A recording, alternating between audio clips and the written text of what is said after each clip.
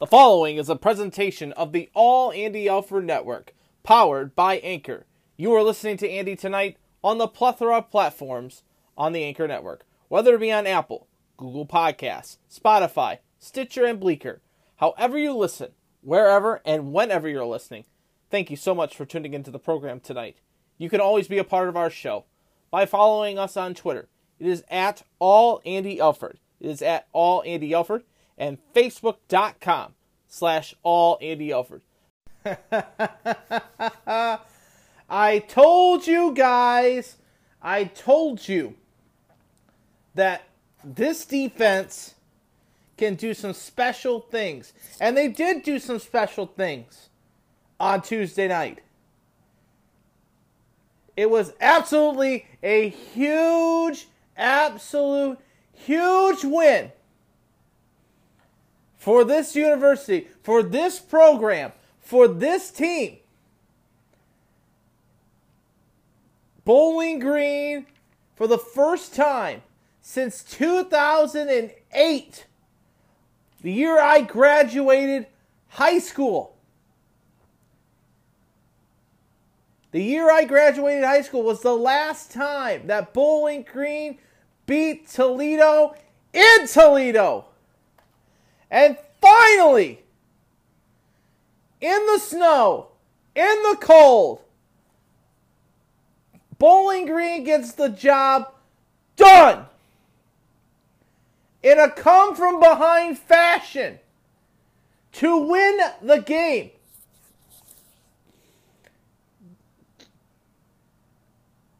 Unbelievable. Absolutely unbelievable. They beat Toledo at home at the Glass Bowl with Barstool Sports in attendance. Unbelievable. Ohio State, a huge win over Indiana. Yours truly can cross the stadium off the bucket list. Michigan being Michigan. The Lions are on a winning streak while the Browns are struggling and now are going to be playing in Detroit this weekend. The Jackets can beat Philadelphia, lose to the Islanders, and are in front late here in the third period against the Montreal Canadiens. While the Walleye can't still find the home cooking. They can win on the road, but they can't win at the Bank Tank. And the final LPGA event is happening this weekend. We'll dive into that. Do you have your turkey set out yet for 1 week from today? Is it thawed out? Because I'm thawed out now from Tuesday. It's a championship Battle of I-75 edition of All Andy Alford. Guess who's back? All Andy Alford. And a shot and a goal. 24 runs in the span of really shut out. Gambino, a hit to a home run. Go, Jack. That's way back. Put some extra relish on my hot dog. Bear down, Chicago Bears. Choo-choo, it's time for All Andy Alford. And with that, I say, I love you guys, and welcome in to this special celebratory Battle of I-75 Championship edition of All Andy Alford, right here on your exclusive home for me, and that is with the Anchor Network. And you are listening to me today on the plethora of platforms with the Anchor Network, whether it be on iTunes, Spotify, Google Podcasts, Pocket Casts, Bleaker, Stitcher, however you are listening, wherever, whenever you're listening. Thank you so much for tuning into the program tonight as you being a part of this special edition of All Andy Alford as we celebrate this big accomplishment for the Bowling Green State University Falcon football team. And thank you for tuning into the show to hear what's happening in the sports world as well as what's happening in my everyday life. As you can always be a part of our show by following us on Twitter. It is at All Andy Alford. It is at All Andy Alford, as well as Facebook.com all Andy Alfred, and welcoming you into the show tonight on this, the 17th day of November, 2022. Man, we are 36 hours after the win, now almost 48 hours after the win, and I am just absolutely still ecstatic and shocked. A lot to get into the program tonight, of course, but first and foremost, we want to thank you, the fans, for tuning into our podcast each week. Our ratings have been up. I am very, very very happy that you guys have found us for your coverage of Bowling Green football, as well as Mid-American Conference football, as well as your Toledo Walleye, as well as Columbus Blue Jacket information. I thank you so much for tuning in and listening also what's happening in my life as well. You're a part of the journey. You are always a part of the journey. And for the bottom of my heart, I say thank you. Thank you so, so much for tuning in to the show. But what we witnessed on Tuesday night was something I am just shocked, and I couldn't believe. I just honestly couldn't believe. I was crying. I was ecstatic. I was jumping up and down. I was celebrating. It was absolutely. It was something that I will remember for the rest of my life. It was one of those events in your life, in your sports life, that you'll never forget. 2019, being there to see them win against Toledo in person at Deutsch Perry Stadium, that was one thing. But this was absolutely unbelievable. I was very, very, very, very moved. I was crying. I was jumping up and down. I slid. If you're friends of mine on Facebook, and we're gonna share the video because of what happened, because I think you would be very, very, very, very shocked and very, very happy. Very, very happy because a lot of people look at me and say, why did you go to Bowling Green? Why did you not go to Toledo? Well, Bowling Green had the better sports options. They had the journalism program. They had the telecommunications program that I was looking for that Toledo didn't offer as much. And I decided to go with Bowling Green. And I've always wanted to be a Falcon. I started off at Owens, and then I transferred my credits that I took to Bowling Green, and I finished my collegiate career at Bowling Green. And I've always had a special connection with the university, as well as with the sports department and the athletic department, and with my time with the Bowling Green Radio Sports Organization. And for me, Tuesday's win was just the culmination of everything.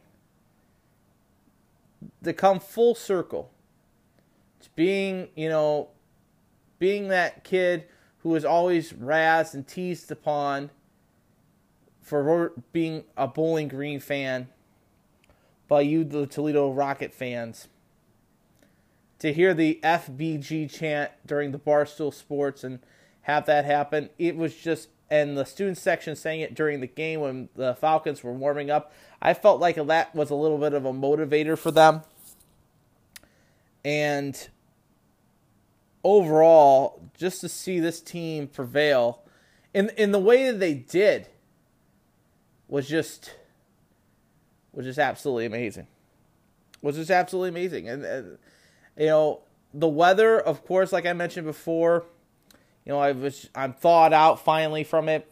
It was cold, it was snowy, it was drizzly. It was Maction weather. It was cold, it was miserable, but it was, a great crowd.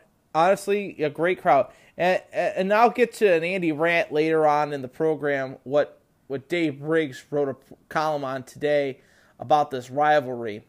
I'll get into that in just a second. But for me, this game meant so much. It means so much to this community. And it means so much to I like this rivalry more than Ohio State, Michigan. And I'll be honest with you, because this is two mid-major programs. That's why they call it Mid-America. Two Mid-American Conference opponents that are separated by only 20 to 30 minutes. It's community members that have stayed with this,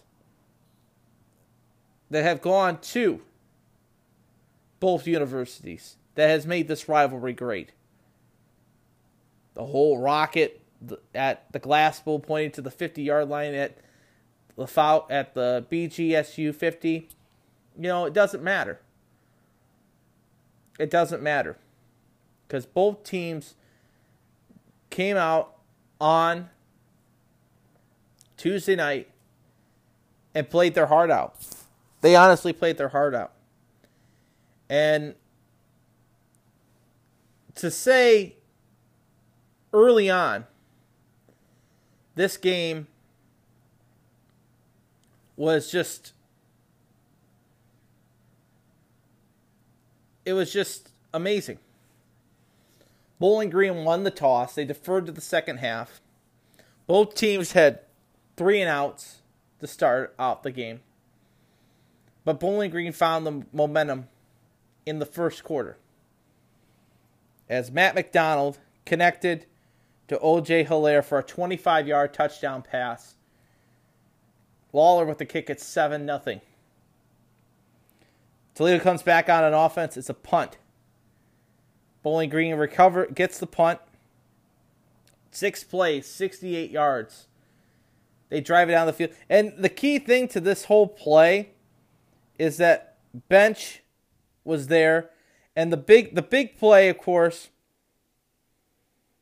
the punt was terrible, was set up at the 50-yard line. And the pass from Hilaire, Odu Hilaire had a absolutely fantastic game. Fantastic game. And the first play from possession, he gets a 50-yard pass to the Toledo 18, and Andrew Bench completes it a few plays later by going into the end zone for a 3-yard touchdown. It's 14-0. 14-0. Okay? And that's after one quarter of play.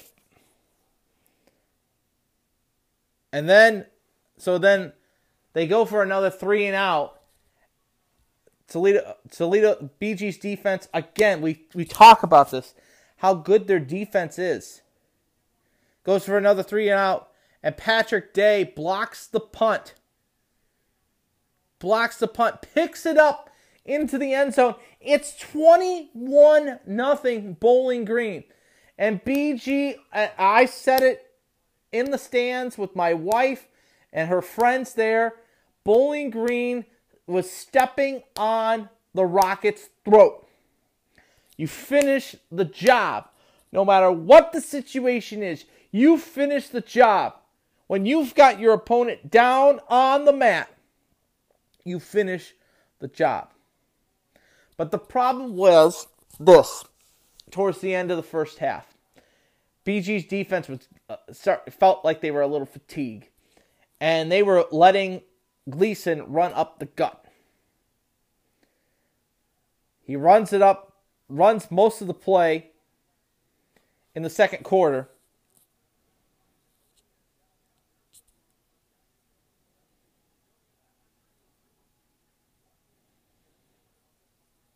Gleason ran it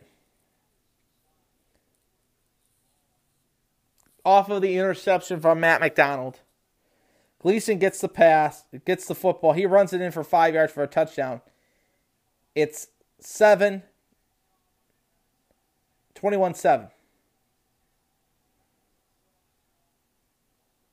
3 and out for BG.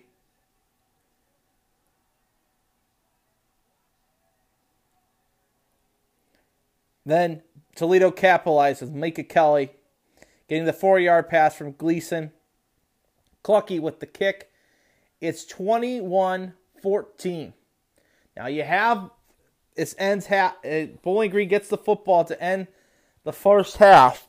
They get it down there, can't capitalize, and at the break it's 21-14. And I'm saying to myself, okay, now they're 7 points behind. We just gotta keep playing. A three and out for Bowling Green drives it down the field.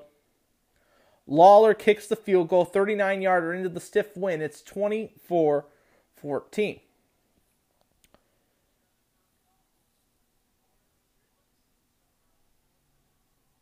24-14. Toledo then takes the football, goes down the field, gets down there. Gleason gets the pass to Namir Blinkenson for 28 yards. He gets popped hard. He has a concussion. He drops the football. Bowling Green recovers it from their own 2-yard line. No call for a targeting. And Candle brings attention to it in this presser. We'll play it for here in just a second. But a 3-and-out for Bowling Green. Then it turns into Toledo driving it down the field from their own 39-yard line. They drive it down. 3rd and 3 from the BG3. Gleason throws it. It's intercepted.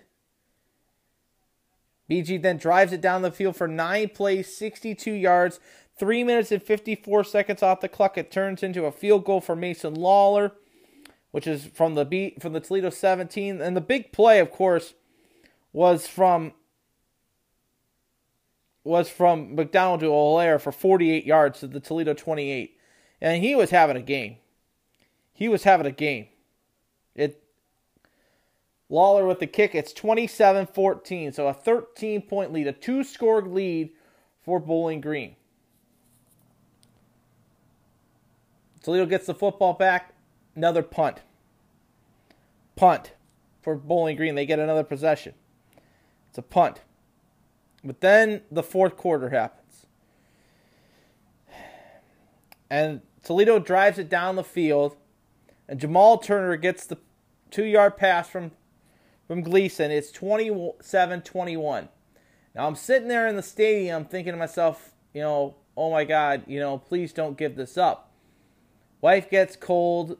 We're sitting in the stands. She's cold. We decide to leave. I said, all right, I don't know how this game is going to end. I want to leave.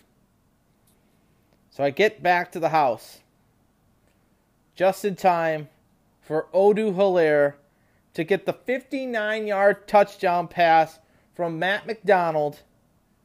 Makes it 34-21. And I'm saying to myself, this one's almost in the bag.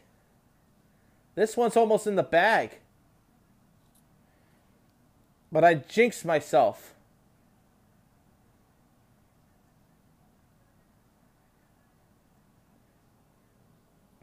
And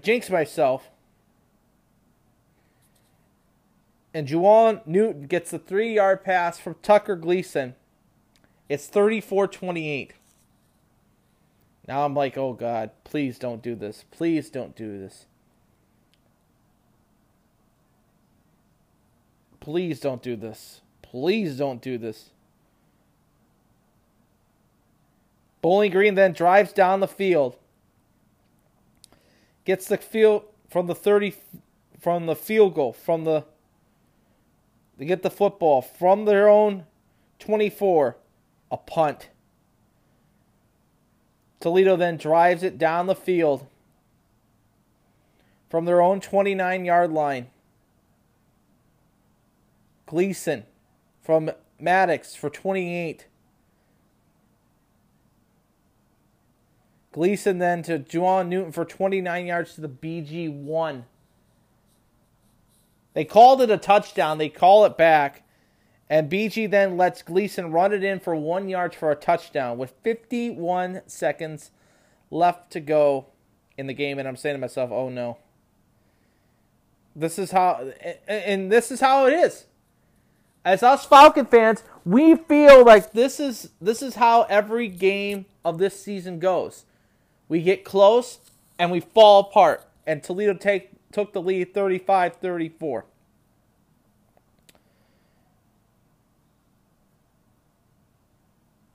We then go to the last 50 seconds of this game. Clucky kicks it off to Embry. He returns it to the BG 28. So it's 1st and 10 from the BG 28. McDonald then gets sacked at the line. Loss of 5 to the BG 23. McDonald then's pass is incomplete. It sets up 3rd down after the timeout. And then McDonald then gets the pass to Christian Sims for 35 yards to the Toledo 42. And I'm saying to myself, all we need is a field goal. All we need is a field goal. 1st down. It's 1st and 10 from the Toledo 42. Incomplete. Matt McDonald, 2nd attempt. Incomplete. And then this happened. Empty set. Toledo may bring pressure here. 4-man rush. McDonald steps up. In trouble. Throws downfield. Caught! Inside the 30 to the 20 to the 15 to the 10. It's Teron Keith. He breaks the tackle and scores! Touchdown BGSU with 9 seconds to go. Teron Keith, are you kidding me? Teron Keith, with 9 seconds left to go in the ball game, gets the pass from McDonald and scores from 42 yards. The 2-point conversion, the pass to Teron again, converts. 42-35. Toledo takes the kickoff. Gleason pass to Junior Vaughn is complete at the 18-yard line. It's over. And for the first time since 2008, the Bowling Green State University Falcons defeat the University of Toledo by the score of 42-35. Unbelievable.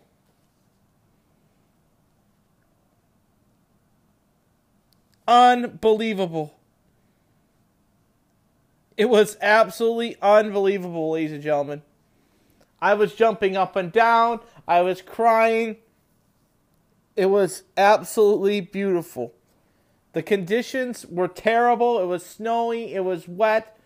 But it was one of those games that I will remember for the rest of my life. And if you're a Falcon fan, you will remember this day. You will remember that game for the rest of your life. BG 42-35 win over the University of Toledo. The overall stats look like this. Matt McDonald, 20 for 36 for 395 total yards, 4 TDs, 1 interception, his QBR a 74.9. As Patterson had 15 carries in the game for 49 yards. O.J. Hilaire, 8 catches, 246 yards, 2 TDs. The big one, Teron Keith, 5 catches, 64 yards, 1 TD. Christian Sims, 1 catch, 35 yards. Finn Jr., 2 catches, 26 yards. C.J. Lewis, 2 catches, 14 yards. Andrew Bench, 1 catch, 3 yards, 1 TD in the game. For Toledo, it was Tucker Gleason, 22 for 40 for 329 yards, 3 TDs, 2 interceptions. His QBR, a 66.9. He also was the leading rusher for Toledo for 17 carries for 106 yards, 2 TDs. Kelly, 16 carries, 20 yards, no TDs. Blankensee, 3 catches, 79 yards. Maddox, 3 catches, 77 yards. Newton, 4 catches, 54 yards, 1 TD. Turner, 3 catches, 22 yards, 1 TD. Kelly, 4 catches, 21 yards. The overall team stats look like this. Toledo had 24 first downs to Bowling Green's 14. BG on third down, 6 for 15. Toledo, 6 for 17 on third down. They were a perfect 4 for 4 on fourth down. Total yards, Bowling Green had 456 total yards of offense to Toledo's 482. Passing-wise, BG had 395 through the air, 61 on the ground. Of the 482 for the Rockets, they had 329 through the air, 153 on the ground. BG had 12 penalties for 110 yards. They have to clean that up a little bit better. Toledo, 5 penalties, 40 yards. But here's where they won the game. 3 turnovers for the Rockets, 1 fumble, 2 interceptions. One interception was thrown by Matt McDonald. Toledo led in time of possession, 31 minutes, 51 seconds to Bowling Green's 28 minutes and 9 seconds. But it does not matter because the Battle of I-75 trophy comes back to Wood County as Bowling Green with the big 42-35 win over the University of Toledo. I'll say it again. This team has got something going.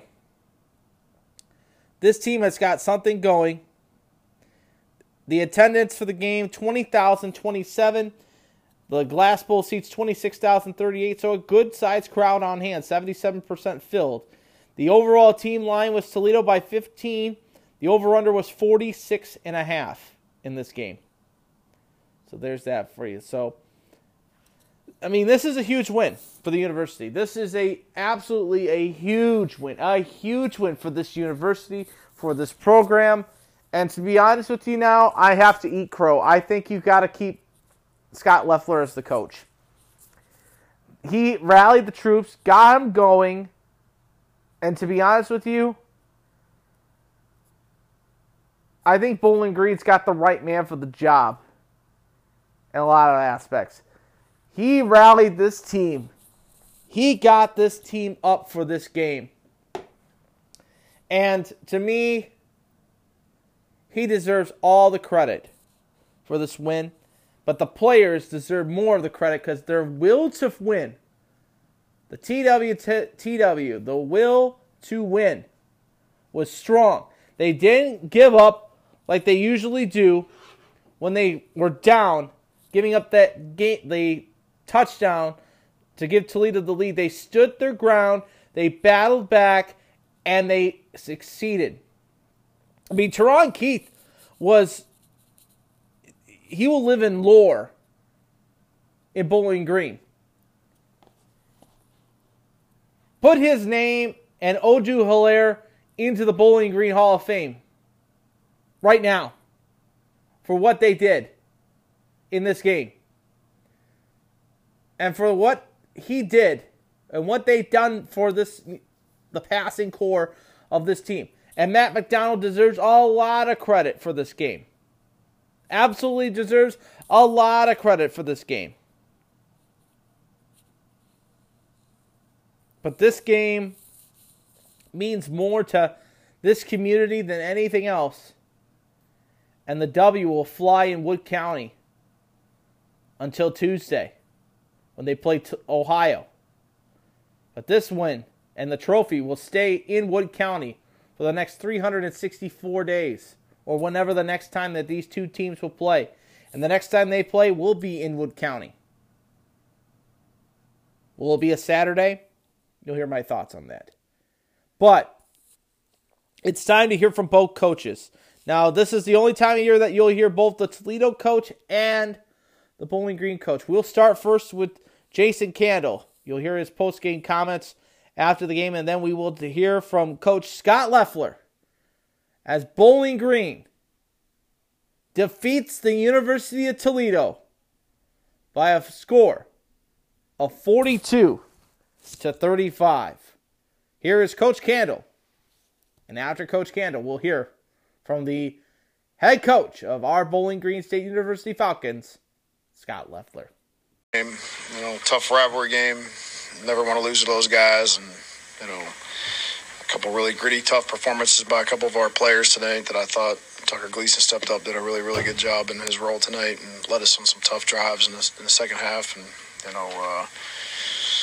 just didn't make enough plays when we needed to. A couple of self-inflicted things, turnovers, came back to haunt us again, and didn't get a stop at the end when we needed to there. So that being said, I'll take your questions.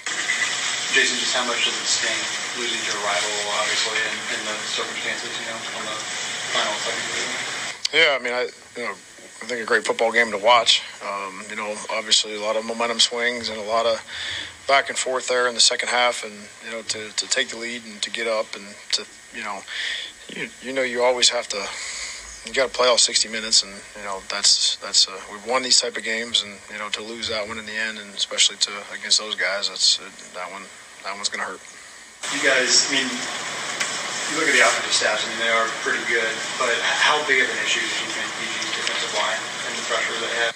Yeah, I mean, early on, I thought that was the first quarter that our slow start on offense had a lot to do with that front, and I knew that front was a good front going in. I think Carl Brooks is a really good football player. We didn't do a good enough job on him to start the game. And, once we got into a little bit of rhythm, I think, and were able to play with some tempo, that kind of kept that defensive front at bay a little bit. But if you don't get going and you don't ever get started, and they can get some 3-and-outs, and it's hard to – it feels like you're going uphill at times. So, obviously I think we had a pretty good day statistically, offensively, yardage-wise. But I think if you probably looked at the first half stats, not so much. Most of that was gained in the second half. How much, Tucker accounted for over 400 yards, had over 100 yards. Just how good do you think he was stepping up? I think it was excellent. I mean, he breaks his hand in the first half and plays the whole game with a broken hand. A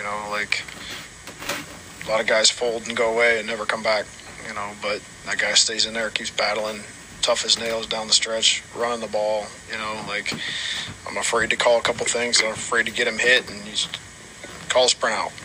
What? Yeah. So, gutsy, gritty, tough performance gave us a chance to win the football game. I assume left hand there, didn't you? Yeah. Going forward, is your quarterback situation dicey or because of that?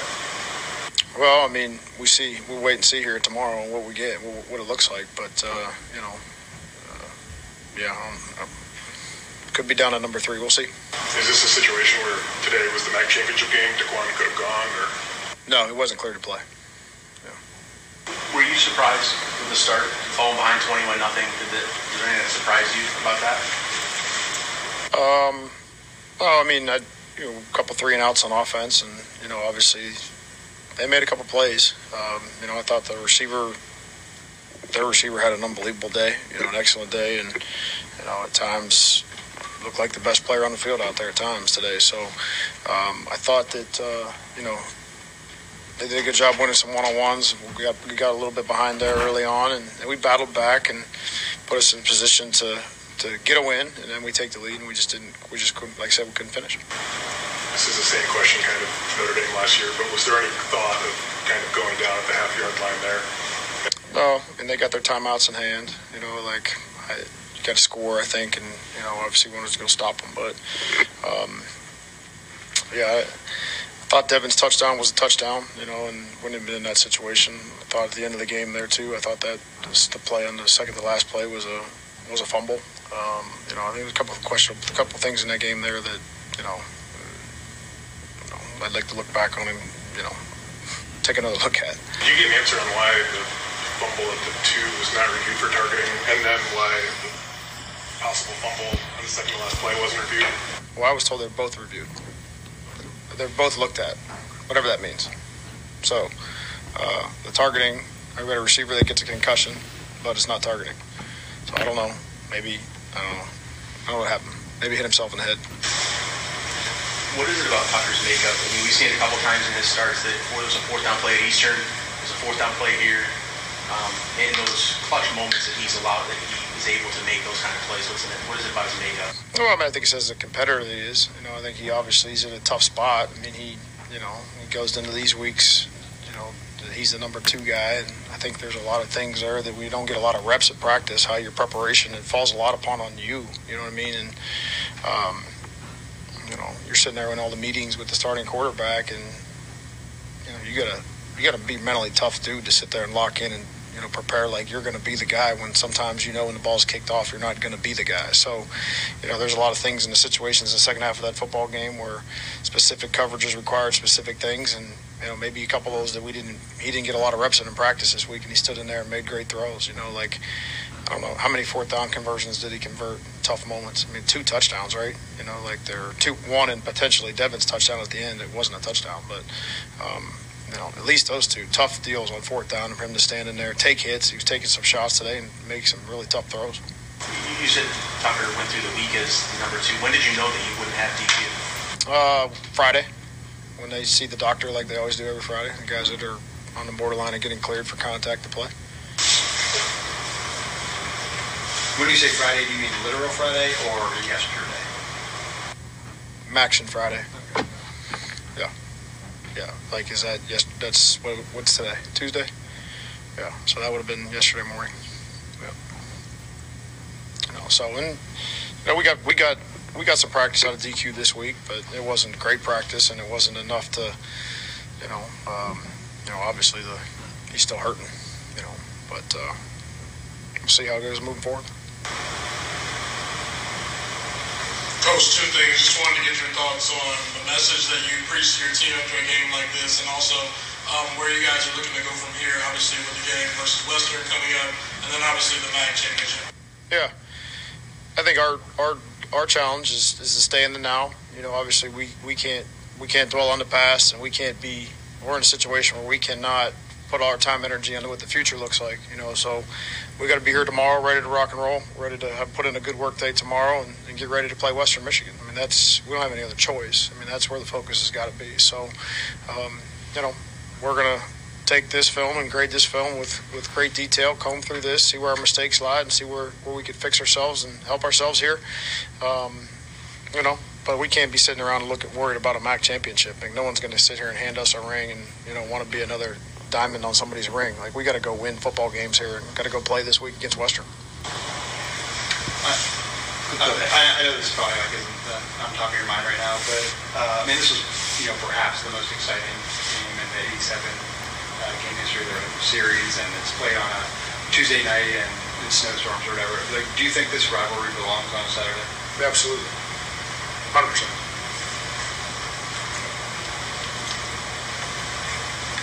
Yeah, what kind of crowd would this game have here or down there if it was on a Saturday in the afternoon? You've experienced this game on Saturdays before. How different is the atmosphere? Well, I think first of all, hats off to our crowd. My gosh, I thought they were really good tonight. Our students were awesome. And really have been really good all year long. But I just think that you're asking probably the wrong guy, because I think every game should be played Saturday at 12 o'clock. So I'm going to say us playing Eastern should be played then, and us playing whoever in our league. But especially I think this game it means so much to these communities, and a young person or a young family that's got young kids that tomorrow they got to go to school. I got to tell my own kids they can't come to the game. So I think that yes, to answer your question, yes.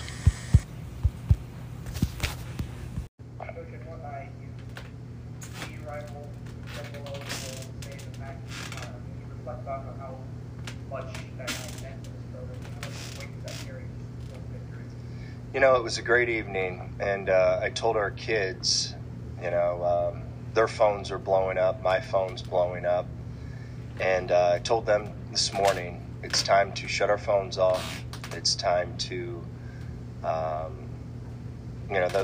those great moments that we had, we can talk about them in the off season. We can talk about them in the spring, and the goals and everything that we need to improve on. But, I'm really happy for our kids. I'm really happy for our program. I'm happy for BG. I'm happy for all the alum, the former players. But it's time to turn the page and really focus on our really good opponent. And it's going to take our very best efforts. I told our kids today we've got to get all our plans for Thanksgiving handled. I gave them the schedule, and we just can't have any distractions whatsoever, and it's all about our mindset this week. And we need terrific prep. It's our last Tuesday, Wednesday practice in a regular season together, and we expect to have our best practice. And for us to go down there When I was at Temple, we went down there and lost the championship down there when with 1:30 left to go on the clock. And I just know how hard it is whenever they're good to go down there and play. And it's going to take 100% focus. It's going to take our best efforts in all three phases. And, we got to go out there and let it rip and see what happens. But this is a very, very well-coached football team. The defensive coordinator we are familiar with because he was at Miami. He's excellent. And the head coach has been around Frank forever. He knows how to win. He knows how to build a program. And it's going to take just a tremendous effort of 71 guys or 70 guys, whatever we're allowed to travel, to go down there and be locked in on doing our jobs. Offensively, it seemed like the explosive plays were over there and they opened up. What kind of sparked that? And obviously, Kent State, you guys had trouble getting down the field. I mean, a big play, but against Toledo, you guys were able to open it up. Some big chunk plays. What kind of play did that drive? Just like I said, we'll talk about all those cool explosion plays and all that others. There's times that you get defensive looks that you're able to make explosive plays, and there's times that you don't, and you have to settle to throw the ball underneath. So, I wish that we could throw bombs every single play, but there's times that you don't get the looks to throw bombs.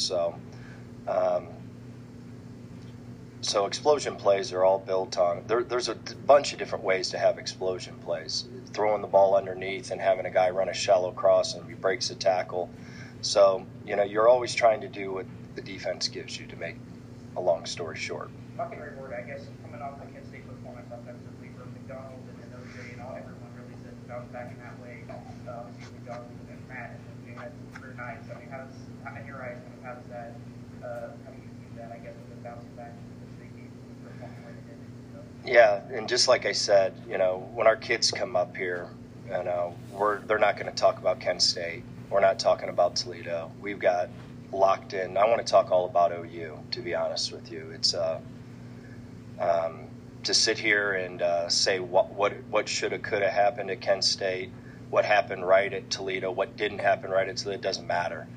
And we need to refocus our kids, our coaches, into one thing, and that's 100% focus on OU, because it's going to take that type of mentality and effort to go down and play a really good football team. I love how they play. They're tough. They run to the football. They make plays. They got a great running back. They can throw the football. And if you're not locked in and you're worried about all the other stuff that happened 2 weeks ago, 36 hours ago, it's, as Coach Saban say, extreme rat poison. So we got to lock in on what we're doing right now. And I'm not trying to be a jerk or anything like that. It's just, I said to our kids today, our staff is done talking about the past. Our players are done talking about the past. So for me to sit up here and talk about the past, I'm eating my own words. So we're locked into our job right now. No, I get that. Speaking of the opportunity, this line, yeah, our defensive line is the strength of our football team, as we all know. They're pretty good, and they got to play great, and it all starts up front. We got to play great with our offensive line, our defensive line, because I think they're both really, really good. They're well coached and tough, and we're just really, really fired up for the opportunity to play. Not only they're good, you can see on tape they're a first-class organization. You can. I mean, there's zero bickering back and forth. I've got great respect for Coach Solich and how he built that program, and his counterpart is doing the same exact thing. They are first class. They play hard, and I'm really excited. I just want to go down there and play our best and see what happens.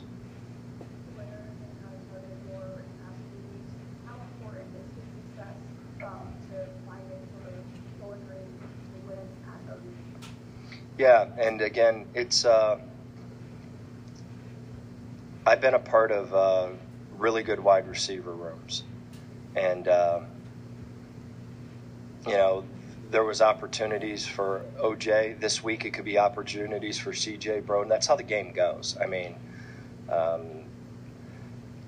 not to talk about the past, but, in the Western Michigan game, CJ Lewis could have had even as explosive a game as OJ did, and we just didn't execute. We didn't protect. We didn't do this. We didn't do that.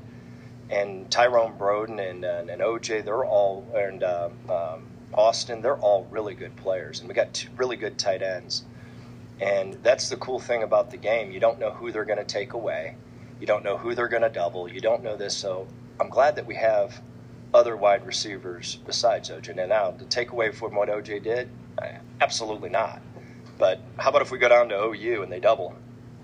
Someone's got to step up. Tyrone Broden's got to step up. CJ Lewis has got to step up. Austin Osborne. That's why you can't get worried about the noise of what's out there and all that other stuff. You got to focus on your job, locked in. And, and OJ would tell you the same thing. I mean, that's football. He had great opportunities a couple of days ago or whenever that was. But I just know that your mind's got to be right, because you never know in this game when it's going to be your turn to have an explosive evening. How does OJ kind of continue this performance going forward, or maybe find success in the regular final segments? It all depends on how the defense plays them. I wish I could. I wish I could take what are those? You ever seen those black balls that you shake when you were a kid and says maybe? I think so. I don't know how they're going to play them. That's why we've recruited a lot of playmakers, and that's why we have a comprehensive offense that can adapt and adjust to whatever a defense gives us. Do we always execute it the right way? No, we don't. But we're in a position that if they do this to OJ, we've got other guys that can make a lot of plays, and we're extremely confident. Matt's confident. And to be quite honest with you, why Matt struggled here at the beginning of this, we didn't have a very good offensive line. We had one guy maybe that can make a play, and he forced the ball to him. Now he's got guys that can all make plays. And, we're just going to go from 1 to 2 to 3 and hit our first open guy in the progression. And if it's OJ, great. If it's CJ Lewis, great. If it's Broden, great. And if it's Simsy, great. If it's Harold, great. If it's the backside of the backfield, great. But we're not going to get all wrapped up into, one guy's success. That's not who we are. We'll never be that way. Am I glad all those guys are on our team? You're damn right I am. But we're not going to go down that path. We're a team.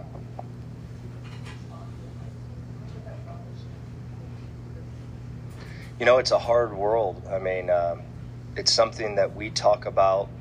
I think I talk about unselfishness every single day. We're living in a world that wants instant gratification. We're living in a world that there's so much outside noise to these kids. I thank God every single day that I grew up without a cell phone. I think every single day that, the only criticism that I ever had to hear was one newspaper. When we were in college, there might have been two. Really. Now they're instantly being told how bad they are or how great they are constantly. And, it's a different era in parenting. The way that I grew up is totally different than the way that they grew up. And I'm thankful for that. I really am. I'm glad that I had some really hardcore, awesome parents. But, they're living in a world that's just different. And selfishness is really hard to deflect. And I think our team has done a great job. Have we been perfect with it? No. That's why we hired the staff that we hired. It happens in staffs. You have a great defense. The defensive coordinator's worried about the next job rather than winning. And, we're smart enough, and we've been around each other enough to understand that it's all about what you're doing on a daily basis, and it's all about the team. And when you win, good things happen to everyone. So that's been the message from day one with our kids. It's been the message day one with our staff. And if there's one thing that I can say that I brought to Bowling Green, is that's who I am. I could care less about notoriety. I could care less about the next job. you want to fire me, great. If you want to hire me, great. I could care less. I mean, it's all about the team. It's all about the kids. It's all about the players. And that'll never change, ever.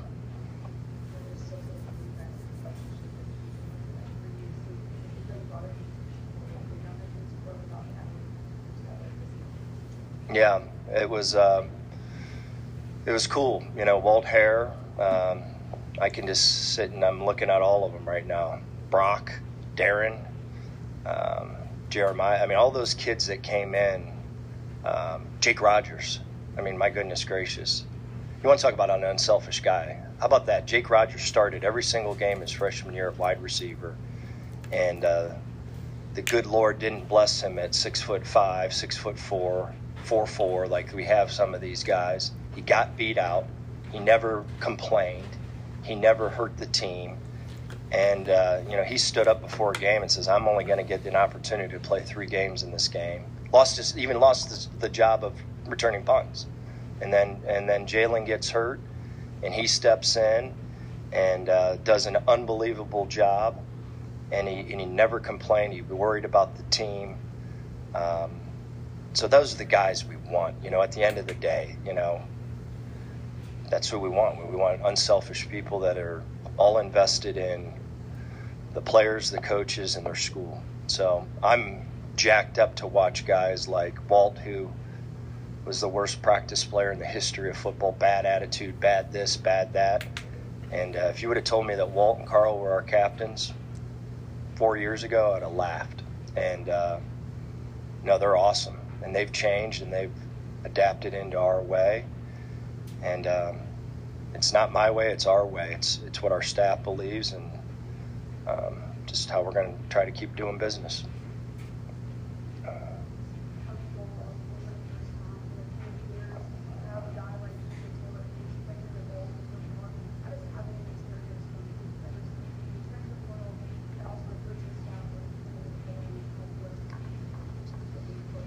I'm really glad we have these players for OU this week.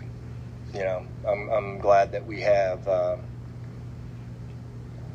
some really good dudes that I know will prepare really hard, and we're worried about OU, and we just want to have the best Tuesday, Wednesday, Thursday, that's MAC week. I know when I say that, you guys look at me like I'm on drugs, but we want to have a really good Tuesday practice tomorrow, and just like I said,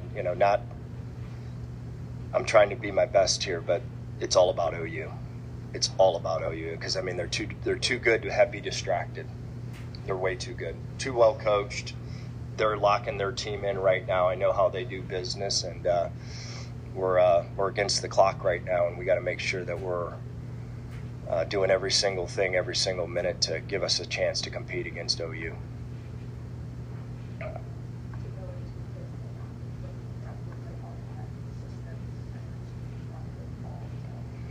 You know what? It's much better than we kind of finally get back to a little bit of normalcy. And what I mean by that is today we had we treated it exactly like Monday, and we actually got to be on our time frame. Tomorrow is a Tuesday practice, and we'll be on our time frame back to regular season practice, where we start at meetings in the morning, practice from 9:30 to 11:30. They go to school, they rehab. They come back and watch extra film on their own. Saturday, we're kind of back into action again, where it's a Wednesday practice. We'll let them sleep in. They'll come in and they'll practice in the afternoon. And then Sunday is their off day, and which would be a Thursday. We have a leadership meeting. We have long staff meetings, offense, defense-wise. We have a huge staff meeting about anything that happens with our kids in terms of medical, academics, health and wellness, you name it, we talk about it for each guy. And then our staff gets a little bit of break because Sunday afternoon, I'm making sure that they all get out of here. And on Monday, it's Friday, and off we go. So it's kind of, to be honest with you, a little bit relieving that we're getting back into a human, normal week, which is cool.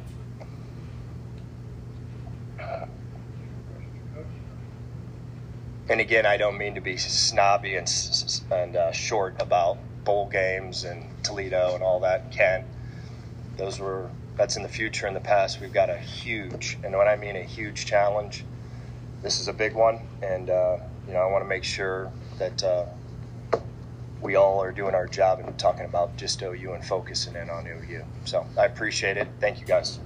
So you just heard both coaches and their teams celebrating. And I just felt like Loeffler and his crew did a bang-up job, and it was just fantastic. So I will play it for you guys, for you tonight. This is a victory one for our Bowling Green State University Falcons. Our Falcons, 42-35 winners over Toledo.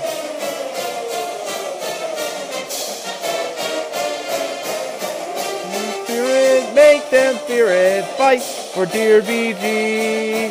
Forward Falcons, make the contest keen. Hold up the fame for our mighty name and win for Bowling Green. Isaac Zumba, Zumba, Zumba, Isaac Zumba, Zumba, Zay, Isaac Zumba, Zumba, Zumba, Isaac Zumba, Zumba, Zay. Roll along, you PG Warriors, roll along and fight for BGSU. Isaac Zumba, Zumba, Zumba, Isaac Zumba, Zumba, Zay, Isaac Zumba, Zumba, Zumba, Isaac Zumba, Zumba, Zay. Roll along, BG Warriors, roll along and fight for BGSU. Oh, yeah. It is a victory for this university.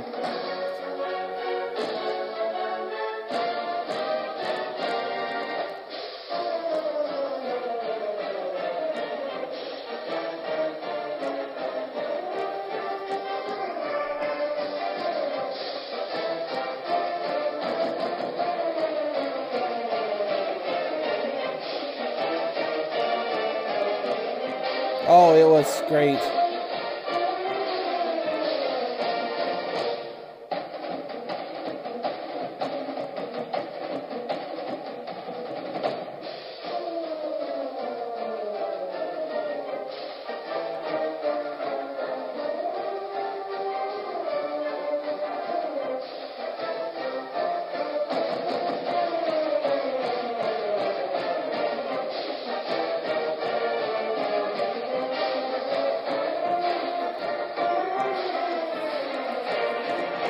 Oh, yes, baby. Forward Falcons, my friends. Forward indeed. So, with Bowling Green's win, the record now goes to 42-41-4 in the series as the Rockets hold a one-game lead in the series. The Rockets have won now 10 of the last 13 meetings. Toledo won, of course, last year 49-17, but Bowling Green wins this week 42-35 over the University of Toledo Rockets. So it's good to see that. BG is now with the win, 6-5 overall, 5-2 in conference play. With the loss, the Rockets now go to 7-4, 5-2 in MAC play. So, and with the win, Jason Candle is now 5-2 against Bowling Green. Scott Loeffler is now at 500 at 2-2 against the University of Toledo Rockets. With the win also, Bowling Green is now bowl eligible with their 6th win this season. And again, I say this. It means a lot. Bowling Green winning this game means a ton because of the fact that they're now bowl eligible and they have a lot to play for now. This game upcoming on Tuesday night in Athens as Bowling Green now travels to Ohio. This is a huge game.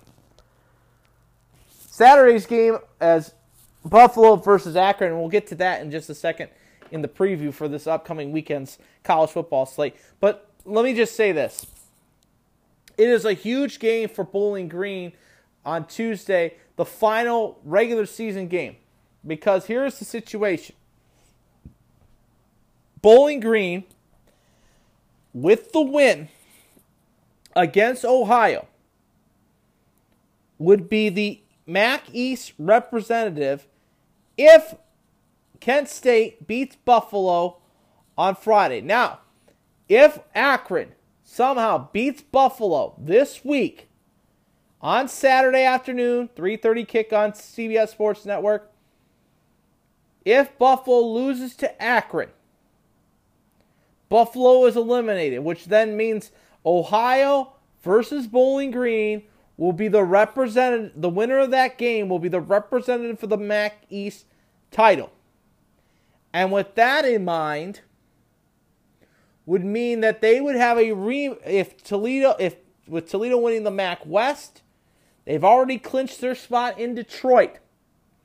Which means the winner of this game, if Bowling Green somehow pulls this out, wins a Buffalo loss, they would go to Detroit to play for the MAC championship. It'd be a rematch of the Battle of I-75. That's a lot. That's a lot there. And I'm hearing it from the message boards. I'm hearing it from all of the UT fans and the UT students and the UT people. Well, they should have won the game last night. They should have won the game if they had Jaquan Finn on the field. You play the football game no matter who's on the field. No matter what the situation is. You play who's on the field. And Bowling Green was the better team on the field. Plain and simple. They rallied.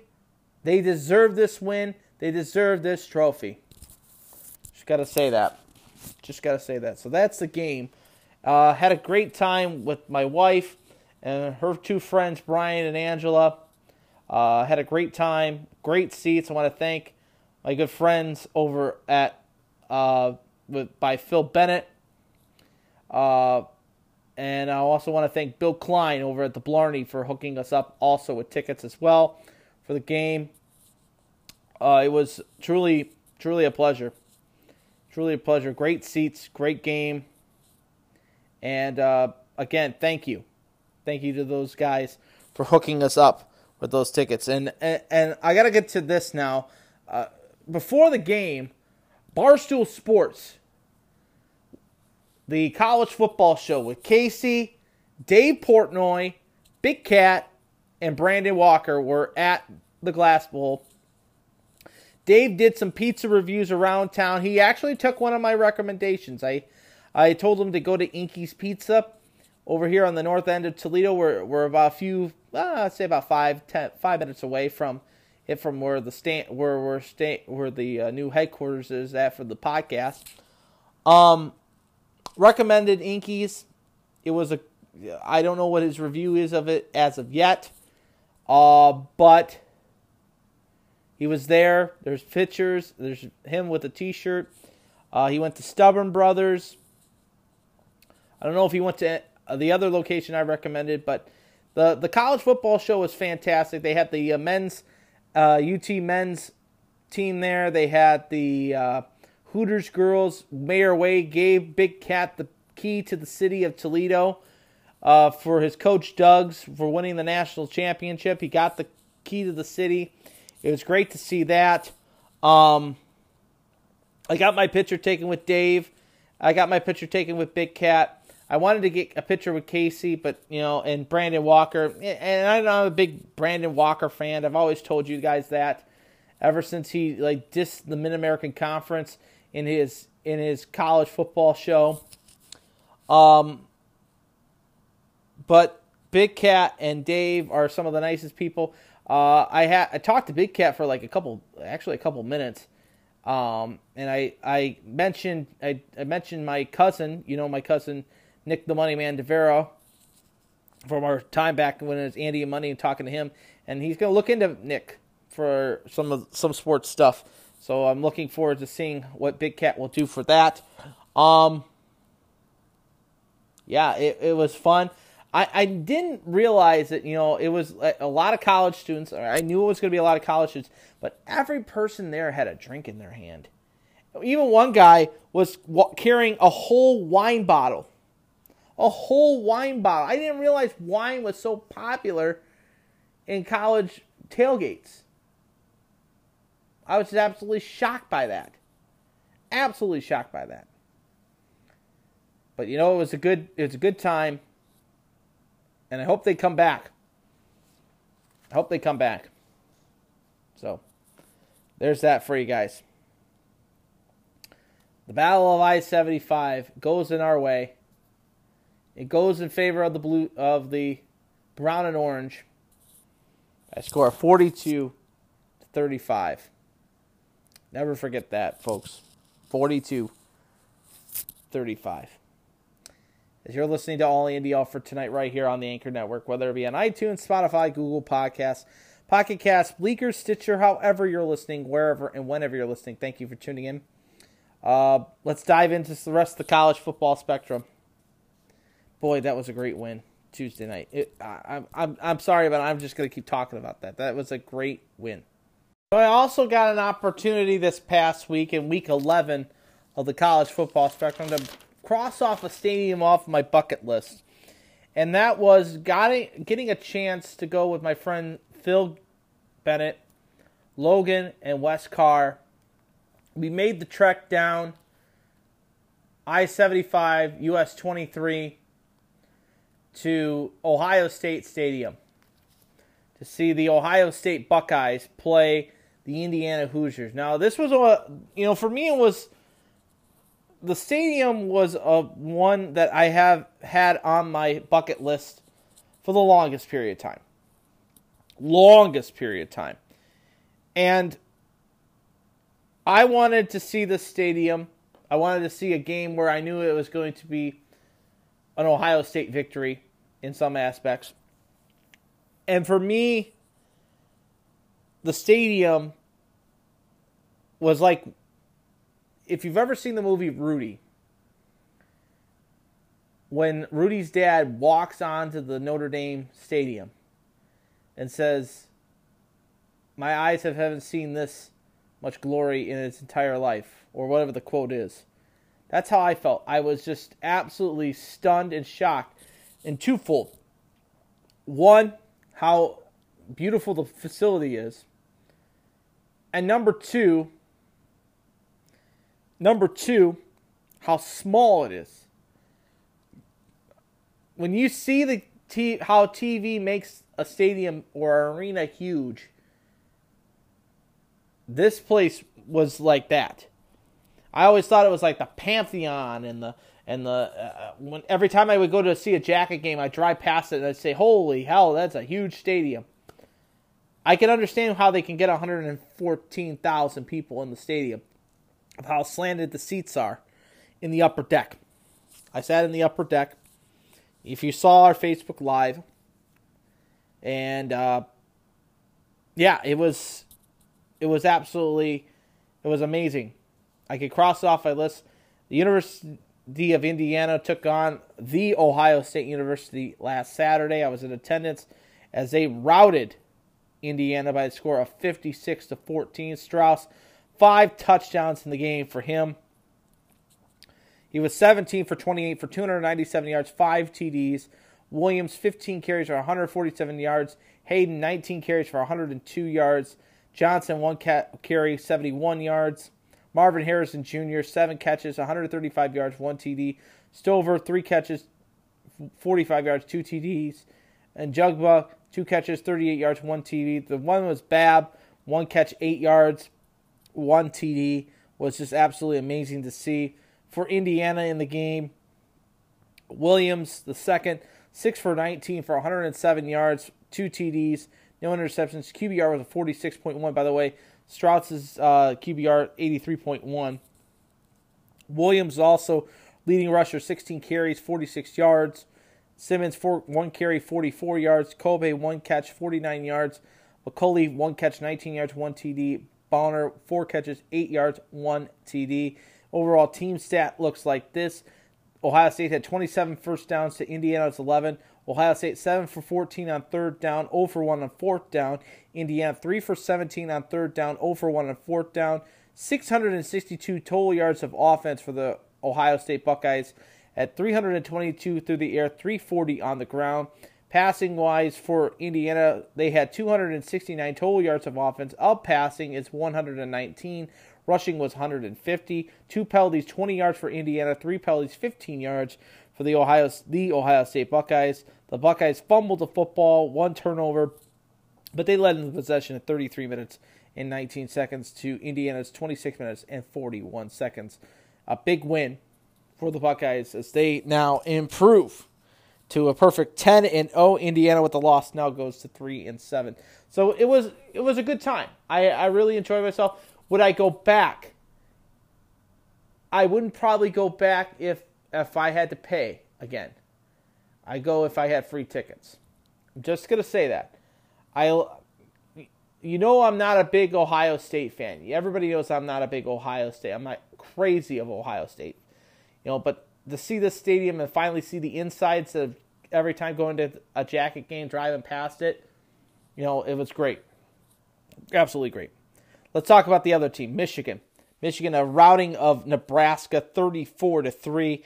It was no contest. Corum, again, a great outing. J.J. McCarthy, great outing again for Indy as they routed Nebraska 34-3. Prudy, 6 for 11 for 56 yards. QBR rating of 78.3. Prudy also had 5 carries for 39 yards. Grant, 11 carries, 22 yards. Washington, 2 catches, 36 yards. For the Nebraska Cornhuskers, for Michigan, it was a rout. J.J. McCarthy, 8 for 17 for 129 yards, 2 TDs. QBR rating was a 50.1. Corum, 28 carries, 162 yards, 1 TD. Stokes, 8 carries, 68 yards, no TDs. Bell, 4 catches, 72 yards, 1 TD.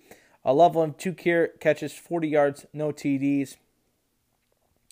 J.J. McCarthy ran 3 times for -8 yards. He did have a touchdown in the game. It was all Michigan in this one. The overall team stats, Michigan had 27 first downs to Nebraska's 8. Michigan was 4 for 10 on third down, a perfect 2 for 2 on fourth down. Nebraska was 5 for 15 on third down, and a perfect 1 for 1 on fourth down. Michigan had 412 yards of total offense, 148 through the air, 264 on the ground. For Nebraska, they had 146 total yards of offense, 71 through the air, 75 on the ground. 4 penalties, 30 yards for the Nebraska Cornhuskers. 1 penalty, 15 yards for the Michigan Wolverines. They led in the time of possession 35 minutes, 32 seconds to 24 minutes, 28 seconds for the Nebraska Cornhuskers. Michigan now at 10-0. Nebraska 3-7 overall. One other game to pass along to you guys, of course, and that is the Notre Dame Fighting Irish. They took on the midshipmen of Navy, and 20th ranked Notre Dame gets the job done over the midshipmen. It was pretty dominating, but Navy made the comeback, scoring 16 points in the fourth quarter, but it was Notre Dame putting the lockdown in the fourth quarter after that, with the big 35-32 win over the midshipmen, as it was. Payne, 17 for 21 for 269 yards, 4 TDs, 1 interception, QBR rating of a 95.3. Eastay, 8 carries, 49 yards, no TDs. Diggs, 13 carries, 31 yards, no TDs. Payne ran the football in for a touchdown. He had 8 carries for -13 yards. Thomas, 3 catches, 80 yards, 1 TD. Lindsey, 5 catches, 67 yards, 1 TD. Estee, 1 catch, 30 yards, 1 TD. Tyree, 1 catch, 5 yards, 1 TD. For the midshipmen, it was basically no quarterback. They had no quarterback. It was basically, coming up on my stats here, I'm looking at it, there's no quarterback for it. Unbelievable. Mostly the midshipmen Rushing, Fontana, 15 carries, 133 yards, 1 TD. Airline, 12 carries, 59 yards, 1 TD. Passing-wise, here it is. Passing-wise, Airline, 2 for 4, 57 yards, 1 TD. Mayer, 4 for 7, 51 yards, 1 TD. Walker, 3 catches, 67 yards, 1 TD. Haywood, 1 catch, 20 yards, 1 TD. The team stats, Notre Dame had 15 first downs to Navy's 19. On third down, Navy was 3 for 11, 1 for 1 on fourth down. The Irish were 6 for 13 on third down, 1 for 1 on fourth down. The midshipmen had 363 total yards of offense, 108 through the air, 255 on the ground. For the Notre Dame Fighting Irish, they had 335 total yards of offense, 269 through the air, only 66 total yards on the ground, 8 penalties, 57 yards. For the Notre Dame Fighting Irish, 4 penalties, 30 yards for the midshipmen.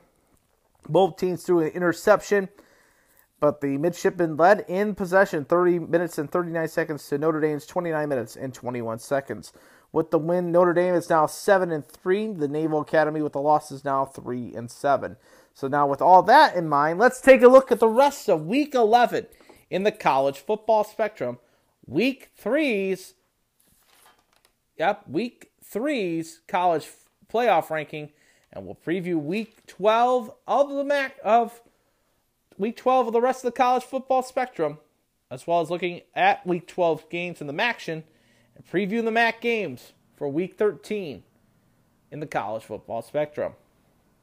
It's now time to take a look at what happened in Week 11 of college football right here on All Andy Alford, and we'll begin with what happened on Friday, November 11th, as the 8th-ranked USC Trojans hosted the Colorado Bulls at Colorado Bison, and USC a big 55-17 win over Colorado on Friday night, getting their huge win for them.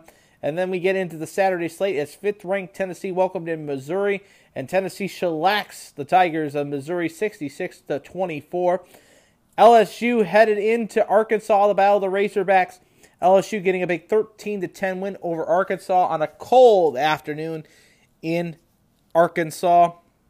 Vanderbilt went into Kentucky and upsets the Wildcats of Kentucky 24-21.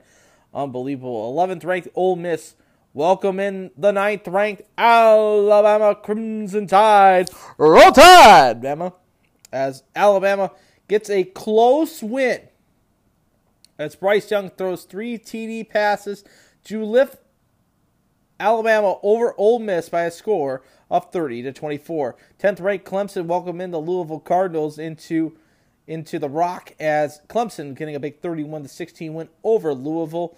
In an upset, NC State falls to Boston College by 21-20 in that affair. 17th-ranked Tulane welcomed in the Knights of UCF, and UCF gets a huge 38-31 win over Tulane. Number 1-ranked Georgia shellacks Brandon Walker's Mississippi State 45-19, as Georgia still stays at number 1. One of the big upsets, of course, 25th-ranked Washington went into Eugene, Oregon to take on the Oregon Ducks, who are 6th-ranked in the country, and the Huskies of Washington beats up on Oregon 37-34.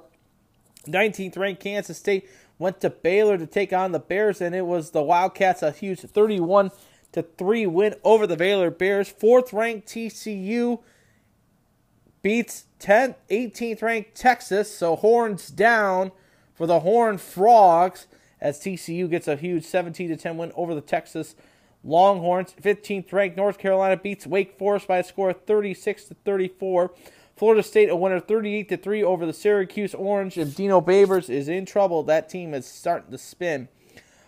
13th-ranked Utah gets a huge win over the Stanford Cardinals 42-7. And here's one of the huge upsets. Arizona beats 12th-ranked UCLA by a score of 34-28 to recap the top 25. Of course, like I mentioned, 20th-ranked Notre Dame a winner 35-32 over the midshipmen in the Naval Academy. Looking at the Big Ten slate from Week 11, it was Ohio State, like I mentioned, 56-14 win over Indiana, and Michigan a 34-3 routing over the Nebraska Cornhuskers. Michigan State a winner over the Rutgers Scarlet Knights, 27-21 in East Lansing. Purdue upsets 21-ranked Illinois by the score of 31-24.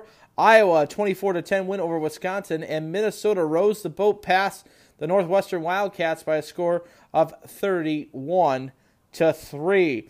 And if you look at the rest of the Mid-American Conference games from Week 11 of the slate, of course, like I mentioned, Eastern Michigan a 34-28 win over Akron. Ohio beat Miami of Ohio 37-21. Toledo a 28-21 win over Ball State in Week 11. Northern Illinois a 24-21 win over Western. Central beats Buffalo 31-27. And last week, Kent State shellacked Bowling Green by a score of 40-6. Week 12 of the Mid-American Conference slate looks like this. Like I mentioned before, our Bowling Green State University Falcons beats the University of Toledo Rockets by a score of 42-35, claiming the I-75 trophy. It was Eastern Michigan a winner over Kent State 31-24. Miami of Ohio a winner 29-23 over Northern Illinois. And Western Michigan gets a 12-10 win in the snow at Central Michigan University. One game yet to be played in Week 12. Akron travels to Buffalo to take on the Bulls. It's a 3:30 kick. Buffalo's a 14-point favorite in that game. I am taking, now with the weather, Akron in the game. So there's that for you. Top 25 looks like this in the college football playoff rankings. And by the way, to recap Week 11's picks, I had USC, Tennessee, LSU, Notre Dame right. I was 4-0 there. And then Kentucky, which they lost to Vanderbilt. Ole Miss, which they lost to Alabama. Louisville, who lost to Clemson. NC State, who lost to Boston College. Tulane, who lost to UCF. Oregon, who lost to Washington. Texas, to loss to TCU.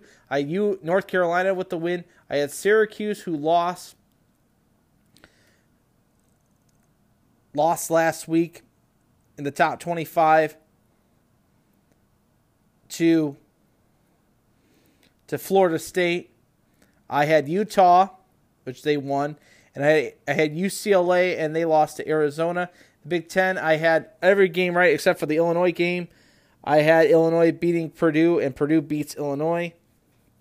And then Week 11 of the action, I had Eastern Michigan, Ohio, Ball State, Western Michigan, Buffalo, and BG in the slate. And then for Week 12, I had Ohio, which was a win. I had Eastern Michigan, which was a win.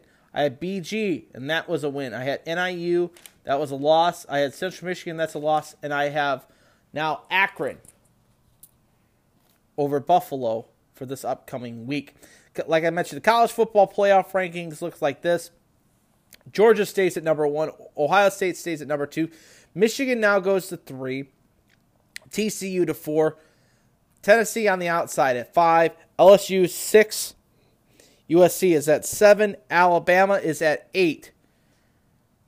Clemson is at 9. Utah is at 10. Penn State 11. Oregon falls 6 spots to 12.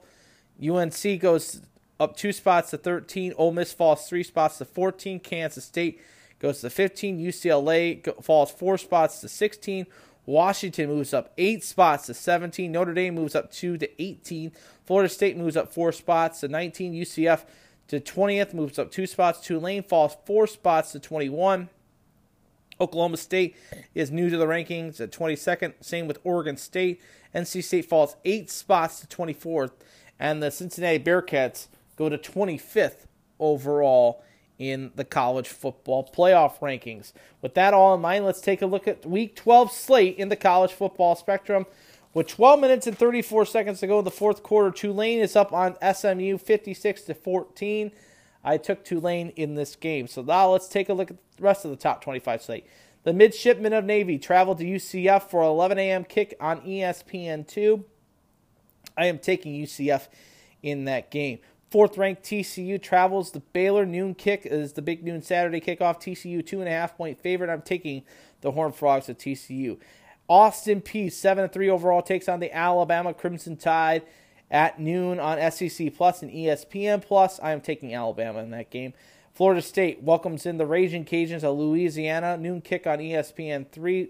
FSU a 24-point favorite. I'm taking the Noles in that game. 15th ranked Kansas State travels to West Virginia to take on the Mountaineers. Kansas State 7.5-point favorite in this game. I'm taking Kansas State in this game. 23rd ranked Oregon State travels out to Arizona for a 2:15 kickoff. Oregon State an 8-point favorite in this game. I'm taking Oregon State in this game. The Notre Dame Fighting Irish have their final home game of the 2022 season at Notre Dame Stadium. 7-3 overall, welcome in the Boston College Eagles, who are 3-7. Notre Dame a 21-point favorite, 2:30 kick on NBC. I am taking Notre Dame in that game. 3:30 kick on CBS is the number 1 ranked Georgia Bulldogs take on the Kentucky Wildcats, who are 6-4. Georgia a 22.5-point favorite in this game. I'm taking Georgia. 9th ranked Clemson welcomes in the Miami Hurricanes. Miami 5-5, Clemson 9-1. Clemson a 19-point favorite. I'm taking Clemson in this game. 24th ranked NC State 7-3 overall welcomes in the Louisville Cardinals, who are 6-4. 3:30 kick on ESPN3. Louisville 4.5-point favorite in this game. I am taking the Cardinals of Louisville in this game. 25th ranked Cincinnati travels to Temple to battle the Temple Eagles. Temple 3-7, Cincinnati a 17-point favorite, 4 o'clock kick on ESPNU. I'm taking the Bearcats. North Carolina 13th ranked in the country, 9-1 overall, take on the Georgia Tech Yellow Jackets. North Carolina 21-point favorite, 5:30 kick on ESPN2. I'm taking the Tar Heels. 5th ranked Tennessee goes to South Carolina to battle the Gamecocks. 7 o'clock kick on ESPN. Tennessee 9-1, South Carolina 6-4. Tennessee 22-point favorite in this one. I'm taking Tennessee. 14th ranked Ole Miss travels to Arkansas to battle the Razorbacks. Ole Miss is 2.5-point favorite in this game. I'm taking Ole Miss in this game. I'm taking Arkansas. Arkansas in an upset over Ole Miss in this game. Arkansas. Bedlam this weekend. 22nd ranked Oklahoma State travels to Oklahoma. 7.5-point favorite is Oklahoma over Oklahoma State. I'm taking Oklahoma to beat Oklahoma State. The Battle of LA as the USC Trojans, 9-1 overall, takes on the 16th ranked UCLA Bruins as an 8 o'clock kick on Fox. USC a 2.5-point favorites in the Rose Bowl.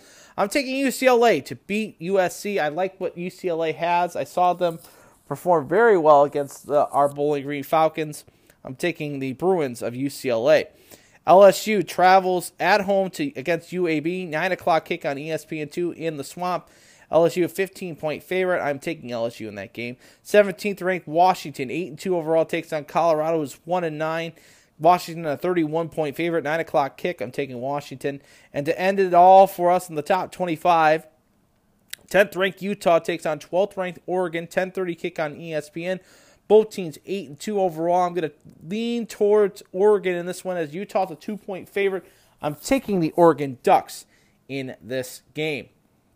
So that was the top 25. Let's take a look at the Big Ten slate for you guys, as it will be Wisconsin traveling to Nebraska.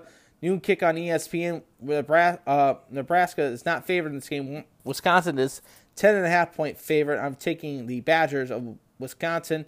Purdue hosts Northwestern. FS1 noon kick. Purdue 18.5-point favorite. I'm taking Purdue in that game. Penn State, 11th ranked in the country, goes to New Jersey to battle the Rutgers Scarlet Knights. 3:30 kick on BTN. I'm going to take the Penn State Nittany Lions. Minnesota 7-3 overall takes on the Iowa Hawkeyes. 4 o'clock kick. Minnesota 2.5-point favorite. I'm taking the Golden Gophers. And then that sets up the local teams. Indiana, after the loss over Ohio State, traveled to East Lansing to battle the Michigan State Spartans. Michigan State a 10-point favorite. Noon kick on BTN. I'm taking Michigan State. Michigan at noon welcomes in Illinois. Noon kick. Michigan an 18-point favorite in this game. I am taking Michigan in this game. And to wrap it all up, number 2 ranked Ohio State travels to Maryland to battle the Terps. Ohio State 27.5-point favorite. I'm taking Ohio State in this game. So then looking at the rest of the Mid-American Conference slate, like I said, I have Akron beating Buffalo, which is the game on Saturday, which then sets up the games for next week in Week 13 in the Mid-American Conference. We will have a podcast on Wednesday night, the night before Thanksgiving, and it will be all set up for the final weekend of college football. It will look like this for Week 12, Week 13 in the Mid-American Conference in MACtion. It will start off with Tuesday's two big games. Ball State travels to Miami of Ohio. Both teams 5-6. 7 o'clock kick for that one. I'm taking the Red Hawks over the Cardinals. Friday the 25th has Central Michigan at Eastern Michigan. Eastern 7-4. Central 4-7. I am taking Eastern to beat Central. Toledo travels to Kalamazoo to battle the Western Michigan Broncos. Toledo 7-4. Western 4-7. Noon kick on ESPNU. I'm taking the Rockets in that game. Kent State travels to Buffalo Saturday. 1 o'clock kick on ESPN+. I have Kent State in that game. I think Kent State is it's a little bit more impressive. And then Akron travels to Northern Illinois to battle the Huskies. 1:30 kick on ESPN3. I have NIU. And back to the Tuesday slate, our Bowling Green State University Falcons. 6-5 overall. 5-2 in MAC play. Will take on the Ohio Bobcats, who are 8-3 overall. 5-2 in MAC play. Ohio is 6-1 in conference play. 8-3 overall. Bowling Green 6-5 overall. 5-2 in conference play. I have faith. I believe it. I'm taking Bowling Green to beat Ohio and getting themselves to Detroit for the MAC championship, for the rematch of the Battle of I-75. That's where I see it. So, top 25 and everything to recap. I have Tulane, who is winning tonight. UCF, TCU, Alabama, Florida State, Kansas State, Oregon State, Notre Dame, Georgia, Clemson, Louisville, Cincinnati, North Carolina, Tennessee, Arkansas, Oklahoma, UCLA, LSU, Washington, and Oregon in my top 25 games. My Big Ten slate looks like this. Wisconsin, Purdue, Penn State, Minnesota, Michigan State, Michigan, and Ohio State. Overall, I have, in Week 12 of the MACtion, I have Bowling Green, Ohio, Eastern Michigan, which gets me to 3-1 with NIU, the only loss. NIU and Central Michigan, the loss. So I'm 3-2 in MAC play. I have now Akron beating Buffalo. And in my Week 13 slate, I have Miami of Ohio, Eastern Michigan, Toledo, Kent State, NIU, and Bowling Green as my picks. And those are my picks right here for Week 12 and Week 13 of MACtion right here on All Andy Alford. As you're listening to All Andy Alford tonight right here on the Anchor Network, whether it be on iTunes, Spotify, Google Podcasts, Pocket Casts, Bleaker, Stitcher, however you're listening, wherever and whenever you're listening. Thank you for tuning in. I know this is a long podcast. I know we have a lot to get into with the Battle of I-75. Let's talk about the Lions and their 2-game winning streak. So it's now time to look at Week 10 of the National Football League for you right here. And we're going to talk about the two local teams first and foremost before we do our recap from Week 10. Of course, the Lions overcoming all of the obstacles that faced Justin Fields and the Chicago Bears.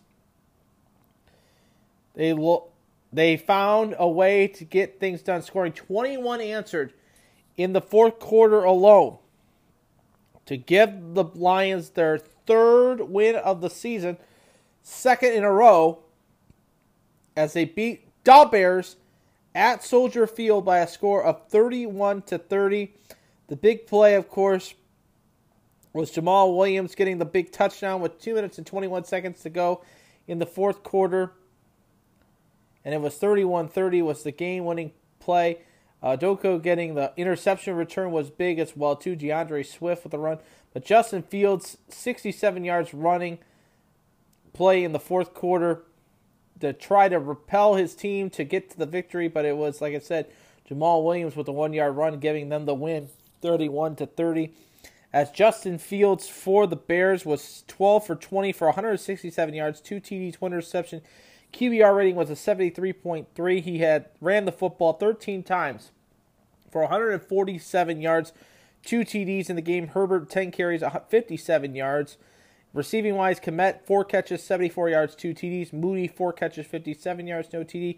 Pringle, 1 catch, 12 yards in the game. For the Lions, Jared Goff, 19 for 26 for 236 yards, 1 TD, no interceptions. QBR rating, 78.5. Williams, 16 carries, 59 yards, 1 TD, the game-winning one. DeAndre Swift, 6 carries, 6 yards, 1 TD in the game. St. Brown, 1 carry, 2 yards. He also had 10 catches for 119 yards, no TDs. Raymond, 3 catches, 47 yards, no TD. Kennedy, 1 catch, 44 yards, no TD. Wright, 1 catch, 2 yards, 1 TD in the game for the Lions. The overall team stats looked like this. The Lions had 25 first downs to the Bears 19. The Lions 5 for 11 on third down. The Bears 6 for 11. The Lions 1 for 1 on fourth down. The Bears 0 for 1 on fourth down. The Lions had 323 total yards of offense, 228 through the air, 95 on the ground. The Bears had 408 total yards of offense, 150 through the air, 258 on the ground. 2 penalties for 15 yards for the Lions. 9 penalties, 86 yards for the Bears. 1 turnover of the game. It was an interception. The Bears had 29 minutes and 12 seconds in possession time. The Lions 30 minutes and 48 seconds. The win gets the Lions to 3-6. The Bears are now 3-7 overall. So the Lions a huge win over the Bears. Then we get to the other team on the lake, and that was the Browns. The Browns traveled down to Hard Rock to battle the Miami Dolphins, and Tua Tagovailoa stays strong in throwing 3 TDs in the game as the Dolphins rout the Browns after their bye by a score of 39-17. It was the Browns jumping out to an early 7-0 lead, but it was then all Dolphins after that. Nick Chubb having a 33-yard run in the fourth quarter, making it a 30-17 game. It was then all in the favor of the Dolphins as they just routed the Browns in the game. As Tua, 25 for 32 for 285 yards, 3 TDs, no interceptions. QBR rating 93.7. Wow. As Wilson Jr., 17 carries for 119 yards, 1 TD. Mozart, 8 catches, 65 yards, 1 TD in the game. The receiving, Jalen Waddle, 4 catches, 66 yards, no TD. Sherfield, 4 catches, 63 yards, 1 TD in the game. Ingold, 4 catches, 45 yards, 1 TD. And Hill, Tyreek Hill, 5 catches, 44 yards, 1 TD in the game. For the Browns, Jacoby Brissett, 22 for 35 for 212 yards, 1 TD, no interceptions. QBR 57.4 as Nick Chubb had 11 carries for 63 yards, 1 TD. Brissett ran the football 7 times for 40 yards. Donovan Peoples-Jones, 5 catches, 99 yards, no TD. Amari Cooper, 3 catches, 32 yards, no TDs. Bryant, 3 catches, 15 yards, 1 TD in the game. Kareem Hunt, 1 catch, 10 yards. The overall team stats looked like this. The Dolphins had 29 first downs to the Browns 20.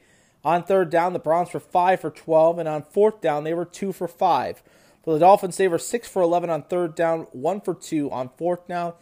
The Browns had 297 total yards of offense, 185 on the air, 112 on the ground. For the Dolphins, they had 491 total yards of offense, 296 through the air, 195 on the ground. 5 penalties, 43 yards for the Dolphins. 6 penalties, 52 yards for the Browns. The Browns had 1 fumble, no turnovers for the Dolphins. The Dolphins had 33 minutes and 14 seconds of time of possession to the Browns, 26 minutes and 47 seconds. The Browns and the Lions share the same record, which is 3-6 with their loss. The Dolphins improved to 7-3 overall in the National Football League. And with that in mind, let's take a look at Week 10 in the National Football League. It's time. Time to recap Week 10 in the National Football League right here on All Andy Alfred. Whoop! We begin with Thursday Night Football as it was Marcus Mariota and the Atlanta Falcons traveling down to Baker's Land and the Carolina Panthers. And the Panthers say, no, not today, my friends, as the Panthers beat up on the Atlanta Falcons in a pouring down rain game. As it was Panero connecting Kaniki Maka. Yes, I said that right. Eddie Panero.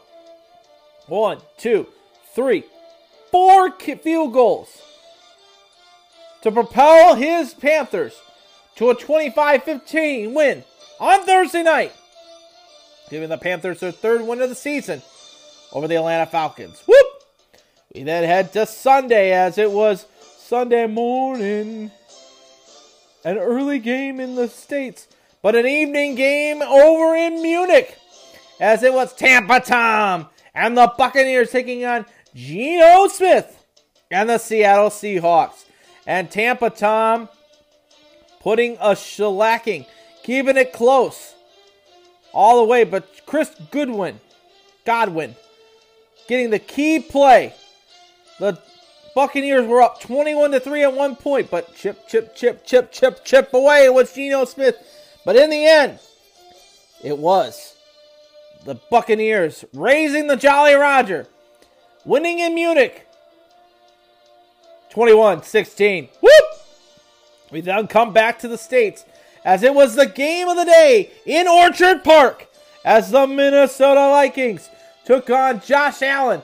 And nobody circles the wagons like the Buffalo Bills. At Buffalo, with Josh Allen at the helm, have a critical error and the end of the game. As at the goal line, they fumble the snap, giving the Vikings the lead 30-27. Tyler Bass having to go down the field to kick a 29-yard field goal to force overtime. Greg Joseph kicks the field goal, gives the Vikings a 33-30 lead. Allen rallies the troops, drives them down the field, and it was picked off.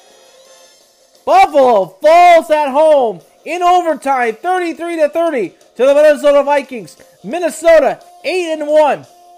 It's Kirk Cousins was 30 for 50 for 1 TD, 2 interceptions for 357 yards. As Josh Allen 29 for 43, 330 yards, 1 TD, 2 interceptions.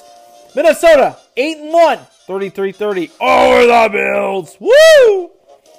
We then head to Strawberry Fields forever. The Bears fall to the Lions, as you heard in the recap earlier, 31-30. Woo! We head down to Nashville, Tennessee, as it was Tighten Up, baby, taking on Bronco Nation. Let's ride. Russell Wilson taking on not Ryan Tannehill and the Tennessee Titans. And the Titans, with Tannehill returning to the lineup, still banged up, throws 2 TD passes to give the Titans the 17-10 lead over the Denver Broncos. Woohoo! We then head out to Arrowhead as it was Kansas City with I'm Patty Mahomes, Patrick Mahomes taking on I'm the kid, I'm Touchdown Jesus, I'm Trevor Lawrence, and the Jacksonville Jaguars. And the Jaguars keeps it close most of the game, but Patty Mahomes with his 4 TD passes buries Trevor Lawrence as the Chiefs a huge 27-17 win over the Jaguars. The Jaguars 3-7. The Chiefs 7-2. As Mahomes, like I said, 26 for 35. 4 TDs, 1 interception. QBR 92.3. Lawrence 29 for 40. 2 TDs, no interceptions. 259. QBR rating 64.0. Woo! We then head out to the Meadowlands to see the G-Men taking on the Houston Texans. as it was Saquon Barkley and Mac Jones. Not Mac Jones, but excuse me. Not Mac Jones. Derek Jones, my friends. Derek Jones, not Mac Jones. I'm not that kind of guy. Derek Jones, 13 for 17 for 197 yards, 2 TDs, no interceptions. QBR rating 83.1 as the G-Men give the Houston Texans their 7th loss of the season as they beat up on the Texans 24-16 as Saquon Barkley 35 carries for 152 yards, 1 TD in the game. Whew! Unbelievable. We then head over to the Steel Curtain. That's the Pittsburgh Steelers, led by Kenny Pickett, takes on the New Orleans Saints. As it was Kenny Pickett, as TJ Watt felt familiar in the game. As Kenny Pickett, 18 for 30 for 199 total yards of offense. He had a great game with a 1-yard touchdown return. As Andy Dalton, 17 for 27 for 174 yards, 1 TD, 2 interceptions. As it was the Steelers, a 20-10 win over the New Orleans Saints. We then head out to Vegas, baby, as Matt Ryan and Jeff Saturday's debut as a coach took on Derek Carr and the Las Vegas Raiders. And Jeff Saturday is a coach in the National Football League. He can coach a team. He can lead his team to a victory. As the Colts get their 4th win of the season, with Matt Ryan going 21 for 28 for 222 yards, 1 TD. Derek Carr, 24 for 38, 248, 2 TDs in the game. As Taylor, 22 carries for 147 yards, 1 TD in the game, propels the Colts to a 25-20 win over the Raiders. Woo! We then head to the game of the week. The America's game of the week, as it's Aaron Rodgers, Pastor Uganda, taking on them boys in the Dallas Cowboys. And a lot of people, including yours truly, felt like the Cowboys were going to be the team to beat Green Bay and put Green Bay back into their place and finish the season for Green Bay. But Aaron Rodgers said, Pat, hold my hookah. I'm going in. As he was 14 for 20 for 243 yards, 3 TDs, no interceptions. QBR rating of an 82.3. As Dak Prescott was 27 for 46 for 3 TDs, 2 interceptions for 265 yards. His QBR rating, 44.7. As Pollard had 22 carries for 115 yards. CeeDee Lamb, 11 catches, 150 for 2 TDs. But it was overtime is what was needed. And you still in, boys? Green Bay beats up on the boys. 31-28 in overtime. We then head out to SoFi. And the Los Angeles Rams taking on, I'm Kyler Murray the child, Arizona Cardinals.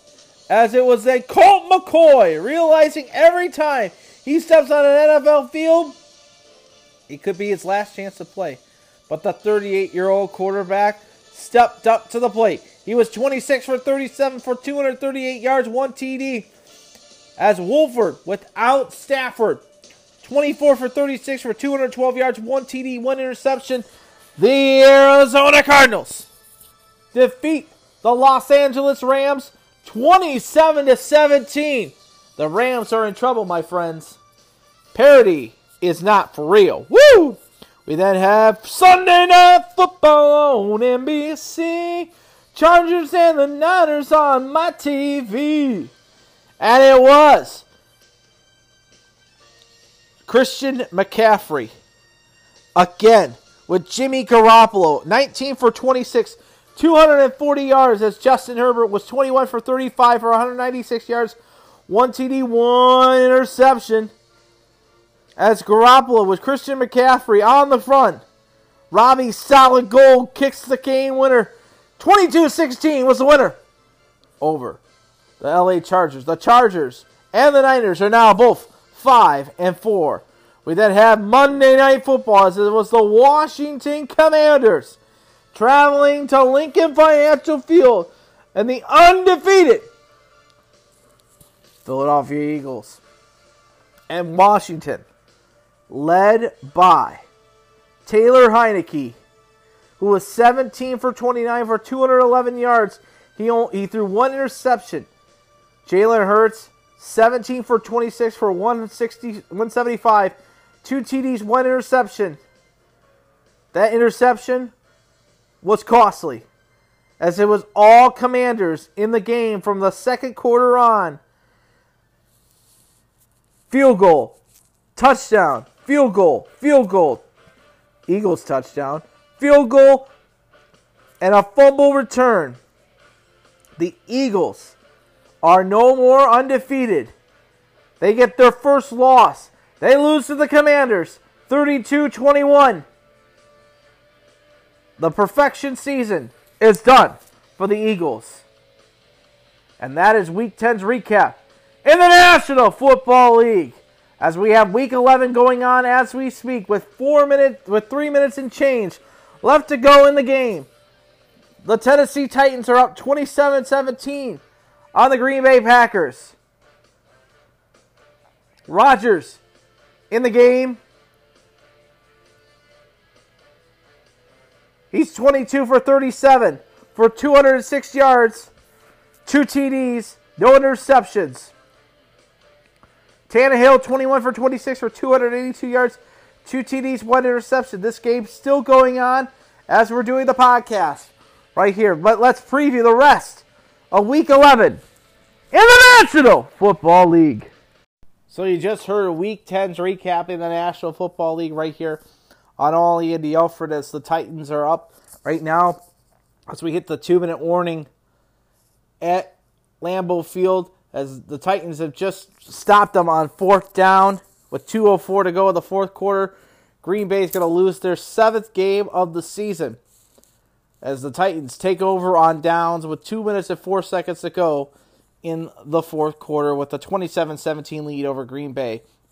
I had Green Bay in the game, and I'm going to get my first loss of the week on this one. So let's take a look at the rest of the Week 11 slate right here on All Andy Alfred, and here are my predictions for this upcoming week. The Bears, 3-7 overall, travel to Atlanta to battle the Atlanta Falcons. Atlanta, a 3-point favorite in this game. I think I'm going to take the Bears to beat the Falcons. I have the Bears over Atlanta, 1 o'clock kick on Fox. You also have the Eagles, who are just come off the loss on Monday night, will travel to Indianapolis to battle the Indianapolis Colts. Philadelphia, a 7-point favorite in this game. I'm going to take the Eagles in this game. New Orleans travels to welcomes in the LA Rams. Both teams have 3 wins. Somebody's going to get their 4th win of the season. New Orleans, a 3-point favorite in this game. 1 o'clock kick on Fox. I'm going to take the Saints to beat the Rams. The Jets travel to Foxborough to take on the New England Patriots. 1 o'clock kick. New England, a 3.5-point favorite in this game. I'm going to take the Jets to beat the Patriots and split the series between the two teams. Taking the Jets over the Patriots. 1 o'clock kick on that one for that game. Carolina travels to Baltimore. 1 o'clock kick. Baltimore, 13-point favorite in this game. I'm taking Baltimore, plain simple. Washington, the Commanders, travel to Houston to battle the Texans. 1 o'clock kick on Fox. Washington, a 3-point favorite in this game.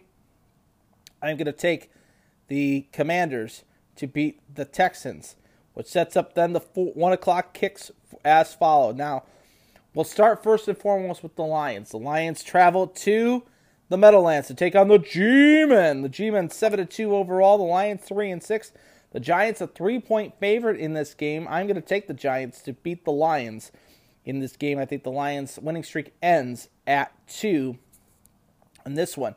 And then we have the other kick, which is now taking place in Detroit, Michigan, as the Buffalo area is scheduled to get about 4 to 6 feet of snow this weekend. So the NFL has made the announcement that they will move the Buffalo Bills Cleveland Browns game from Buffalo in Orchard Park, New York, to Detroit, Michigan.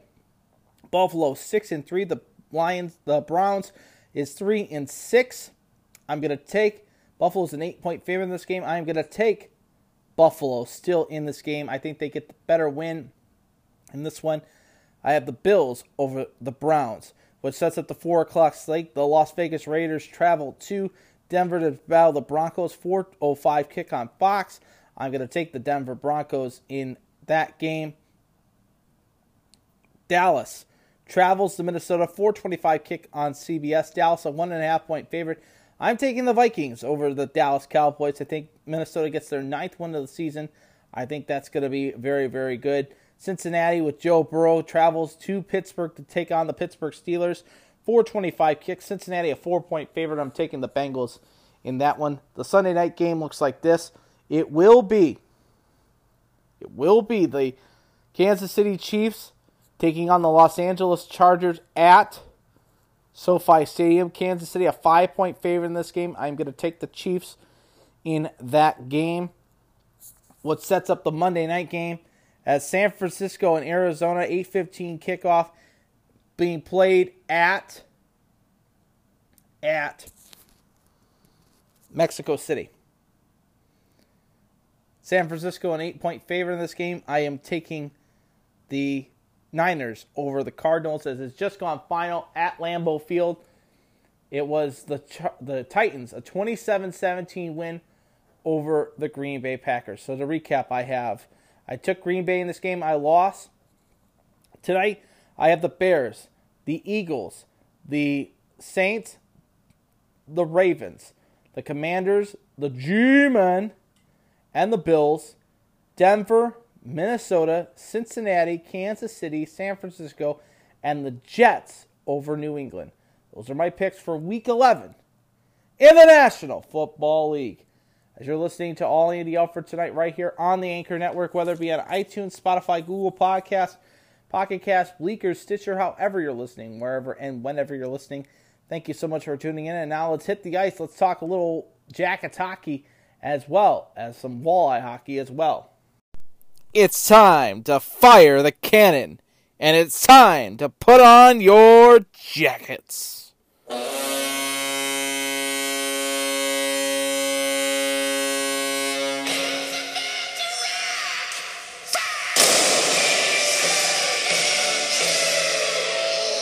It's time for the Jackets Report, right here on All Andy Alfred.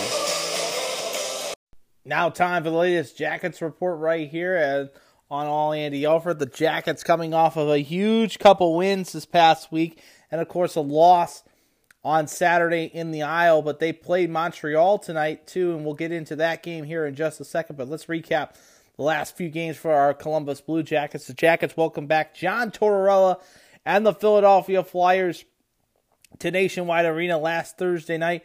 The first game back after the vacation for the Jackets on their European vacation, and the Jackets were back into the swing of things as Johnny Gaudreau getting his 6th of the season from Zach Werenski. It was 1-0 Jackets, and then Zach Werenski getting his 3rd of the season from Johnny Gaudreau in the first period, making it 2-0, but then Zach Werenski went into the boards hard. He has now a separated shoulder and a torn labrum. He is done for the season. The Jackets were down a defenseman there as they took a 2-0 lead into the intermission. Boone Jenner keeps the scoring streak alive. His 3rd of the season from Laine and Gaudreau, 37 seconds into the second period, making it a 3-0 score in favor of the CBJ. Then Tony DeAngelo getting his 3rd of the season from Gates and Provorov, making it 3-1 after 40 minutes of play. Then Ian Provorov getting his 1st of the season from Thomas Konecny and Justin Farabee on a deflected shot, beating goaltender Jonas Korpisalo, and it was a 3-2 game. Nick Blackenberg puts it into the empty net, making it 4-2, and then Jenner his 2nd of the game, 4th of the season, making it a 5-2 Jacket lead, and that was the final. The Jackets welcome back John Tortorella with a loss with a 5-2 loss over the Philadelphia Flyers. Gaudreau, the number 1 star. Korpisalo, the number 2 star. Nick Blackburn, the number 3 star. Jackets were outshot in the game by the Flyers, 34-29. On the faceoff dot, the Jackets were 52% to the Flyers' 48%. Jackets were 0 for 2 on the power play. They had 7 minutes in penalties to the Flyers' 11 minutes in penalties. The Flyers out-hit the Jackets 15-12. The Jackets out-blocked the Flyers 18-12 overall. The Jackets had 5 giveaways to the Flyers' 6 giveaways. The Jackets had 9 takeaways to the Flyers' 6 takeaways. Jackets outshot in the first and third period, but they outshot the Flyers in the second period. Jonas Korpisalo, by the way, takes the win. He stopped 32 of 34, save percentage of a .941. It was Carter Hart stopping 24 of 27, save percentage of a .889. So the Jackets a big win on Thursday night. They then went to the Isle to battle to Belmont Park to take on the New York Islanders in a big game in the division. And no score after 20 minutes of play, but then Cole Sillinger on the power play, capitalizing from Igor Chinnikov and Jake Bean. It was 1-0 Jackets, 3 minutes and 9 seconds into the second period. And then it was Nelson, his 7th of the season, at the 7:27 mark of the second period from Mayfield and Sebastian Aho, tying the game at 1 apiece on a tip shot, beating goaltender Jonas Korpisalo, making it a 1-1 game. Then Emil Benstrom getting his first of the season from Gustav Nyquist and Jake Bean. It's 2-1 Jackets at the 10:15 mark of the second period. And then Nelson getting his second of the game, second of the period, his 8th of the season from Andrus Lee and Sebastian Aho, tying the game at 2 with less than a minute to play in the period, making it a 2-2 game after 40 minutes. The kid from Cleveland, Bjork, his first in the National Hockey League from Emil Benstrom and Gustav Nyquist, a slap shot beating goaltender Shorkin, making it a 3-2 Jacket lead. 9 minutes and 38 seconds into the third period. Then Mayfield getting his 4th of the season at the 12:51 mark of the third period from Barzell and Lundstrom, tying the game at 3, forcing overtime. Jackets get a point. And then Zach Parise getting his 5th of the season, from Pedro and Bleak, 39 seconds into overtime. The Islanders, a 4-3 win over the Jackets. Brock Nelson, the number 1 star. Scott Mayfield, the number 2 star. Sebastian Aho, the number 3 star. The Jackets were outshot by the Islanders in the game 46-29. The Islanders were 56% on the faceoff dot, the Jackets 44%. Jackets were 1 for 2 on the power play. Both teams had 4 minutes of penalties. The Jackets out-hit the Islanders 19-15. They out-blocked the Islanders 20-17. They had 7 giveaways to the Islanders 12, and they had 5 takeaways to the Islanders 3. For the Jackets, Jonas Korpisalo got the start, stopped 42 of 46, save percentage of a .913. For the Islanders, it was Storkin, 26 of 29, save percentage of a .897. So the Jackets fall to the Islanders. On Tuesday, they welcomed back in John Tortorella and the Philadelphia Flyers on Hockey Fights Cancer Night. And it started off with Sean Corrali jumping out to an early 1-0 lead for the Jackets. His 3rd of the season for Vladislav Gavrikov and Eric Robinson. 1-0 Jackets at the 12:36 mark of the first period, and that's what it stood after 20 minutes of play. In the second period, Boone Jenner getting his 5th of the season on the power play from Johnny Gaudreau and Kent Johnson. 2-0 Jackets, 5:36 into the second period on a tip shot on the power play. Jackets up 2-0, and then the Flyers then started up. Kevin Hayes getting his 4th of the season from Konechny and Lantanen, making it 2-1 Jackets at the 8:54 mark of the second period. And then Cates on a wrist shot beating goaltender Elvis Merzlikins, getting his 3rd of the season from McEwen and Tippett, making it 2-2 after 40 minutes of play. Jenner then getting his 6th of the season in the third period, 3 minutes and 22 seconds into the third period, giving it the Jackets a 3-2 lead. Eric Robinson capitalizes more on the Flyers with the second from Oliver and Bjork, making it 4-2. But then the Jackets fell apart quicker than a Walmart sweater in the dryer, as Steeler getting his second of the season from Frost and Farabee makes it 4-3 at the 4:58 mark of the third period. And with 9 minutes and 14 seconds to go in the third period, Thomas Konecny getting his seventh of the season from Cates and Hayes on the power play, tying the game at 4, forcing overtime at the Schweid. And then Vlasov Gavrikov in overtime from Chinnikov and Sillinger at the 3:14 mark of the overtime period beats goaltender Carter Hart. Jackets 5-4 winners over the Philadelphia Flyers, getting their second point. As Jenner was the number 1 star, Gavrikov the number 2 star, Travis Konecny the number 3 star. Jackets were outshot in the game, 37-33. They led in the faceoff dot 52% to 47%. Both teams 1 for 2 for the Flyers, 1 for 1 for the Jackets on the power play. Jackets have 6 minutes of penalties. The Flyers 4 minutes of penalties. The Jackets out-hit the Flyers 34-27 and out-blocked the Flyers 25-18. The Jackets had 7 giveaways to the Flyers, none.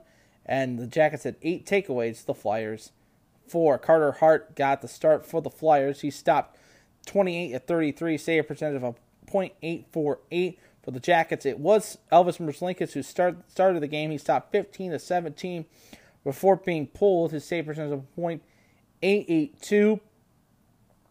It was then Jonas Korpisalo coming into the game, stopping 18-20, save percentage of .900. Roslovic, Bayard, and Laine were scratched, as Laine is now out 3 to 4 weeks with a high ankle sprain. He is off the team for right now. And then tonight at the Schweid, the Montreal Canadiens come to Nationwide Arena for the first time this season. The Jackets jumped out to an early 2-0 lead as Cole Sillinger getting his second of the season for Guberson and from Jake Christensen. It's 1-0 Jackets.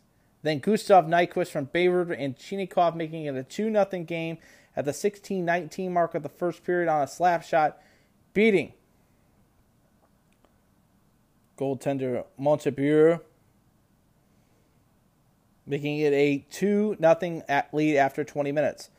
The Canadiens chip it away in the second period as Harris gets his first from Suzuki and Strafogowski, making it a 2-1 Jacket lead. And then the former Jacket himself, Josh Anderson, with 3 seconds to go in the period, tying the game with his 5th of the season from Gallagher and Kovac on the power play, beating Jonas Korpisalo. It's 2-2 after 40 minutes. Boone Jenner then capitalizes, getting his 7th of the season from Kent Johnson and Johnny Gaudreau. It's 3-2 Jackets at the 6:36 mark of the third period. Gallagher then answers right back about 2 minutes and change later with his 3rd of the season from Dvorak and Hoffman, making it a 3-3 game at the 9:27 mark of the third period. The Jackets then put it away with Sean Corrali getting his 4th of the season from Robinson, making it a 4-3 game at the 10:09 mark of the third period. And a minute later, Matthew Oliver getting his first as a Jacket, his 1st of the season from Corrali, making it a 5-3 game. Nick Suzuki makes it close, the captain, getting his 11th season from Kirby Dach and Kovacic, making it 5-4. Corrali puts it into the empty net, and that was the final at Nationwide tonight. Sean Corrali, the number 1 star, Oliver, the number 2 star, and Boone Jenner, the number 3 star, as the Jackets, getting a 6-4 win with the Montreal Canadiens. Montreal outshot the Jackets at the game 42-29. Jackets led in the faceoff dot 51% to 48%. Montreal 1 for 3 on the power play. Columbus 0 for 1. Montreal had 9 minutes in penalties. Columbus 11 minutes in penalties. They out-hit the Canadiens 18-8 and outblocked the Canadiens 18-15. The Canadiens had 2 giveaways to the Columbus's 6, and Columbus had 10 takeaways to Montreal's 4. Montreal with Montebureau stopped 23-28, save percentage of .821. The Jackets was Jonas Korpisalo gets the win. He stopped 38-42, save percentage of .905. And that is the recap from this past week. The Jacket injury bug continuing for the Jackets. They had They have so many players out right now. It's going to be hard to see how this team is going to perform. And the 4 of the next 5 games are at home. They'll play Saturday night at the Schwide, 7 o'clock drop against the Detroit Red Wings. After then, they'll have a quick turnaround because Sunday, 6 p.m. puck drop. As the Florida Panthers come to Nationwide for the first time, they'll have 2 days off. The day before Thanksgiving, they welcome back in the Montreal Canadiens for a 7 o'clock puck drop. The day after Thanksgiving, they welcome in the New York Islanders, an 8 p.m. puck drop for that one. Now, remember that's an 8 o'clock puck drop for that one. The day after Thanksgiving, they'll head to Nashville the next night, or an 8 o'clock puck drop for that one, and then they will return home on the 28th of November to take on the Vegas Golden Knights. So that's what the latest for the Jackets. The Jackets extend their point streak to 4 games with a win. They have placed Jake Bean on injured reserve. Like I said, the injury bug continues.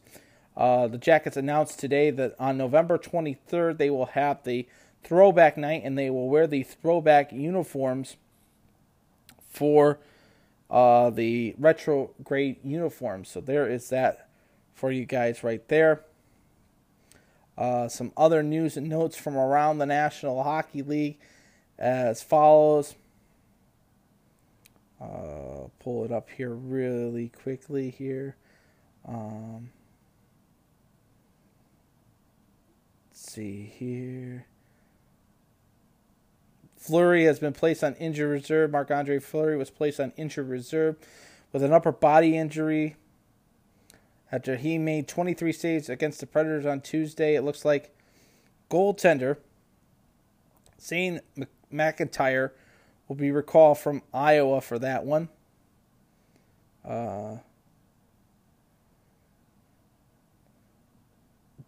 Jonathan Drouin is going to be out 4 to 6 weeks with an upper body injury with the Montreal Canadiens. The 2023 class is coming out now. And some of the notable names, of course, in the 2023 class is going to have, we won't know until June when the Hall of Fame 18-member committee will meet. But here are some of the players that is first-year eligibility. Corey Crawford, Henrik Lundqvist, Justin Williams. Let's see here. Jennifer Bautier, Rob Brendamore, Karen Baez-Diaz, Megan Duggan, Patrick Elias, Sergei Gonchar, Curtis Joseph, Reggie Leash, Alexander Maltsev, Boris Mikhailov, Alexander Mogiev, Chris Osgood, David Polier, Jeremy Roenick, Keith Tkachuk, Pierre Turgeon, Henrik Zetterberg, all on the list to be possibly into the 2023 class. By the way, Mason Appleton is out 8 to 12 weeks with the Winnipeg Jets after having wrist surgery as well. Scores from around the league from tonight. Games are taking place or have taken place. The Jackets, like I said, 6-4 winners over Montreal. The Devils, a 3-2 win in overtime over the Leafs. Winnipeg, a 3-2 win over the Anaheim Ducks. We're 40 minutes down. The Golden Knights are up 1-0 on the Arizona Coyotes. After 40 minutes, Seattle and the Rangers are tied at 1. Just starting the second period, San Jose's up 2-1 on the Red Wings. Finals, Tampa Bay was a winner 4-1 over Calgary. Carolina loses to the Colorado Avalanche in overtime 3-2. Panthers fall to the Stars 6-4. The Flyers fall to the Bruins 4-1. The Predators are 5-4 winners over the Islanders. It was the Penguins a 6-4 win over the Minnesota Wild, and St. Louis beats up on the Washington Capitals in a shootout 5-4.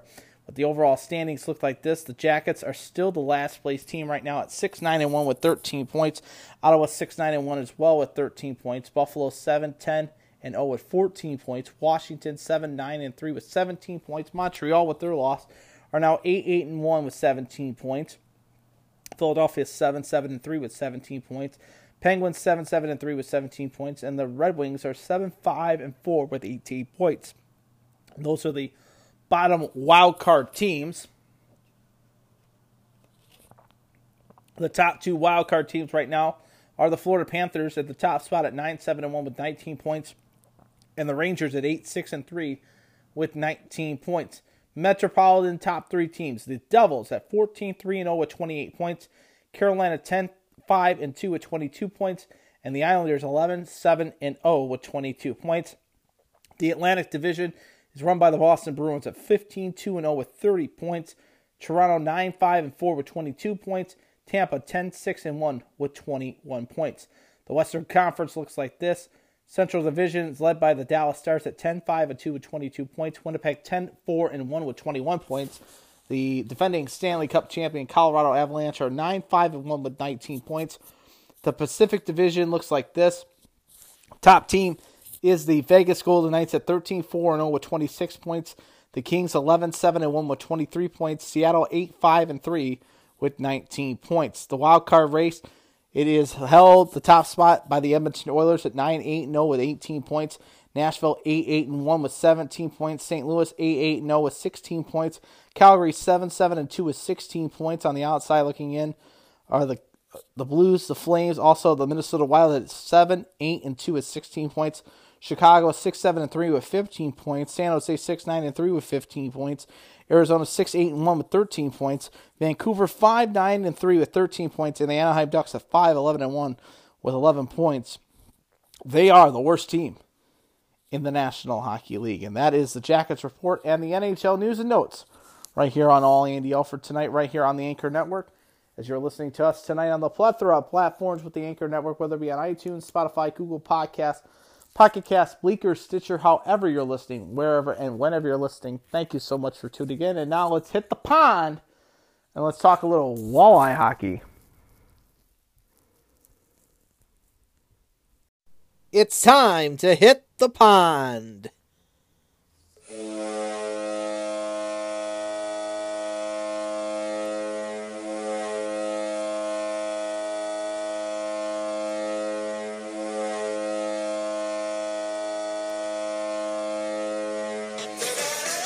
It's time for the Walleye Roundup right here on All Andy Alfred.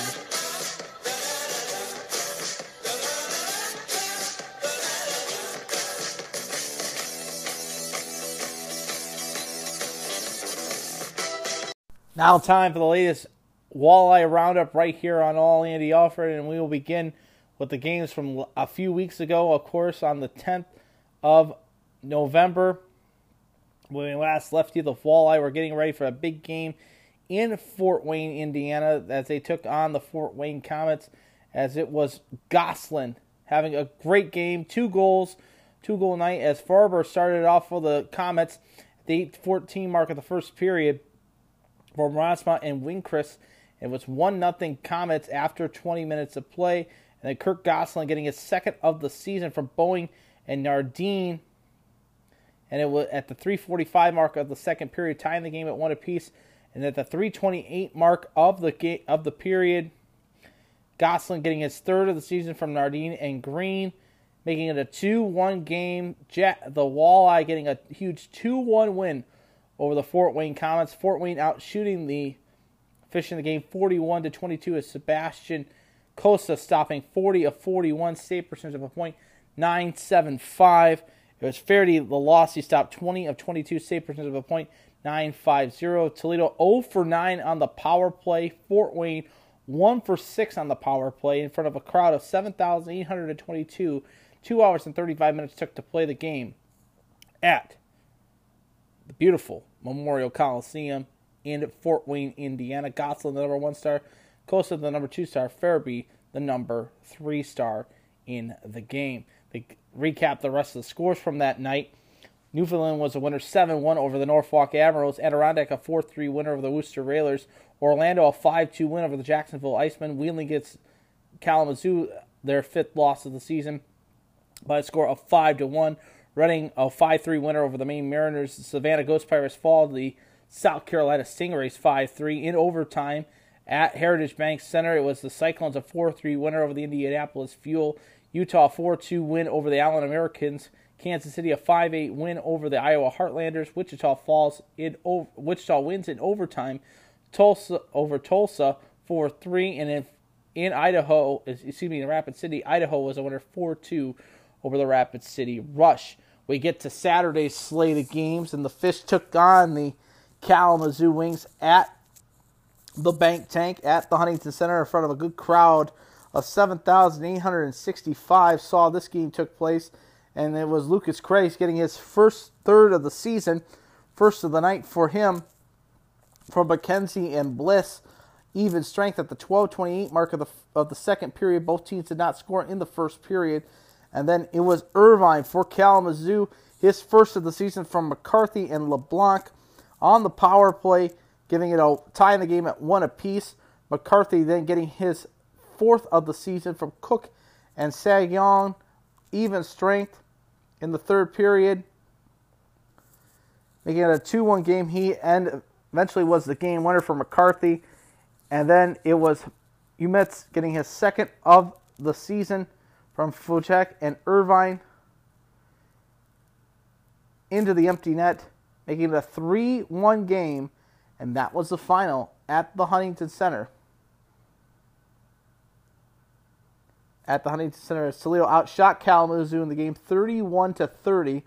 Toledo 0 for 2 on the power play. Kalamazoo 1 for 4, as it was Kosa getting the loss. He stopped 27-29, save percentage of a .925. It was Cajun stopping 30-31, save percentage of a .975 in the game. The 3 stars of the game were McCarthy, the number 1 star, Cajun, the number 2 star, and Lucas Craigs, the number 3 star at the Bank Tank. Recapping the rest of the games on the 12th of November, it was Newfoundland a winner 4-1 over the Norfolk Admirals. It was Reading a 4-1 win over the Maine Mariners. In a shootout, it was Worcester a 3-2 win over Adirondack. Jacksonville a 5-2 win over the Traverse Lions. In overtime, Greenville beats up on the Florida Everblades 3-2. Fort Wayne a 2-1 win over the Wheeling Nailers. It was Cincinnati a 5-2 win over the Indianapolis Fuel. Utah falls to Allen 4-2. It was Tulsa falling to the Kansas City Mavericks by a score of 6-1. Wichita in overtime beat the Iowa Heartlanders 3-2, and in a shootout, Rapid City a 4-3 win over the Idaho Steelheads. Sunday slate, the Fish were off, but Newfoundland completes the sweep over Norfolk with a 5-3 win over the Admirals.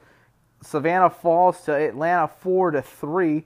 Indy a 2-1 win over the Kalamazoo Wings. The Lions of Traverse beat the Orlando Solar Bears 2-1. Florida a 3-1 win over the Greenville Swamp Rabbits. Fort Wayne put a shellacking on the Nailers 5-1, and Wichita a 5-2 win over the Kansas City Mavericks on the 13th of November, 2022. 2 games that took place on the 15th. Kansas City a 6-5 win over Tulsa. Orlando a 3-0 shutout over the South Carolina Stingrays. Wednesday the 16th saw the Newfoundland Growlers hosting the Maine Mariners and shutting out the Mariners 5-0. In overtime, Greenville beats up on Adirondack 4-3. The Lions of Traverse beat the Norfolk Admirals 6-3. It was the Reading Royals a 6-2 win over the Worcester Railers. 3-2 winner for the Atlanta Gladiators over the Florida Everblades. At Heritage Bank Center, the Allen Americans beat up on the Cincinnati Cyclones by a score of 5-4. Tonight on the docket, games have just gone final. Fort Wayne beats up on the Indy Fuel 6-3. Tulsa a 3-2 win over Rapid City. And Idaho a 6-1 win over the Utah Grizzlies. Now tomorrow, the 18th of November, here's the slate of games in the East Coast Hockey League. 7 o'clock start time in Newfoundland, 6 o'clock our time. Maine will take on the Newfoundland Growlers. 7 o'clock Eastern are the following games. Adirondack is in Reading. Norfolk is in Traverse to battle the Lions. South Carolina is hosting Jacksonville. Worcester is in Greenville. Worcester is hosting Greenville at 7:05. At the Bank Tank tomorrow night, 7:15 puck drop. Big game. It's a big game. Nailers, Walleye, 7:15 puck drop. This is the second game between the two teams in 2 weeks. It's a big game. Atlanta travels to Florida to battle the Everblades, 7:30 puck drop Eastern. Savannah hosts the Orlando Solar Bears, 7:30 Eastern puck drop. 7:35 puck drop. The Allen Americans take on the Cincinnati Cyclones. And it's Idaho traveling to Utah to battle the Grizzlies, 7:10 puck drop Mountain Time, which is 9:10 Eastern. Saturday slate, Norfolk is in Trevose, the Battle of the Lions. Newfoundland is hosting Maine. 6:05 puck drop. South Carolina hosting Orlando. Atlanta is in Florida, the Battle of the Everblades. Savannah is hosting the Icemen. Greenville is in Worcester, the Battle of the Railers. The Fish will won after the game against Wheeling will welcome in the Indianapolis Fuel for a 7:15 puck drop for that one. The Memorial Stadium in Fort Wayne will host the Allen Americans, 7:30 puck drop for that one. And a 7:05 puck drop Central Time, 8:05 Eastern. Rapid City is in Tulsa to battle the Oilers. Sunday slate, Adirondack is in Reading. Kalamazoo is in Iowa. Orlando is in South Carolina. Wheeling is in Indy. Rapid City is in Tulsa. Kansas City is in Wichita. And Idaho is in Utah to battle the Grizzlies. And that is the slate of games for this weekend. The next games after that won't be played until the 23rd of November, as Newfoundland will be in Adirondack, Florida will be in Jacksonville, Iowa is in Kalamazoo, Reading is in Maine, Greenville is in Orlando, Worcester is in Norfolk, Indy is in Wheeling. The Fish will travel to Cincinnati the night before Thanksgiving to battle the Cyclones. Tulsa is in Wichita, Kansas City is in Rapid City, and Allen is in Idaho to battle the Steelheads. There is a few games on Thanksgiving. Greenville is in Orlando. Noon puck drop for that one. Savannah is in Atlanta. And Cincinnati is in Fort Wayne for a 7:30 puck drop for that one. The Fish will then be at home the next night, the day after Thanksgiving, to take on the Fort Wayne Comets for a 7:15 puck drop for that one. So there is that for you guys tonight. Standings look like this. It's a little early to give you the standings. But right now in the Central Division is led by the Cincinnati Cyclones, who are 7-1-0-1 with 15 points. Indy 6-3-1-0 with 13 points. Fort Wayne 4-4-1-1 with 10 points. Wheeling, the Walleye, 4-3-0-1 with 9 points. Wheeling 4-6-0-0 with 8 points. Kalamazoo is 3-5-1-0 with 7 points. And the Iowa Heartlanders are 1-7-1 with only 3 points. So there is the Walleye roundup for you guys here tonight. Notes on around the East Coast Hockey League are as follows. There was a trade that made place today as Ryan Pedrew, the goaltender, was acted off of injured reserve. They have traded him to Fort Wayne. So Fort Wayne is adding Ryan Pedrew, adding to the roster. They also added Benjamin Ganche off of active reserve and have deleted Louis Riel forward, placed him on reserves. So there is that for you. Game, looking here, there's no updates for Wheeling, so Wheeling looks good to go for tomorrow night's game right here at the Bank Take. 7:15 puck drop at the Bank Take. I will be there at the game. We'll have our second period intermission report on our Facebook account. Stay around and enjoy it. Share it with your friends. Share it with your family. As you are, like I said, they'll play Wheeling on Friday, Indy on Saturday, Cincinnati on Wednesday, and then they'll play Fort Wayne on the day after Thanksgiving. So there is that for you. As you're listening to All ADL for tonight right here on the Anchor Network, whether it be on iTunes, Spotify, Google Podcasts, Pocket Cast, Bleaker, Stitcher, however you're listening, wherever and whenever you're listening. Thank you for tuning in, and now let's continue on. We have a couple more subjects left to do before we hit to the Andy Rants tonight. So I do apologize for it being a long episode, but after all, Bowling Green did beat Toledo 42-35. So now it's time to talk some other sports, of course, right now, as we are into the final tournament of the 2021-2022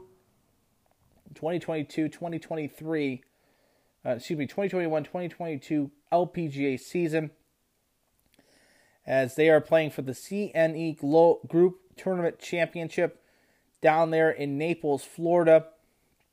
As right now, the leaderboard going into round 2 looks like this. Lydia Ko is running in the top spot at 7 under par. Danielle Kang is in tie for second with Anna Kanakan at 6 under par. Ho Jung Kim at 5 under par.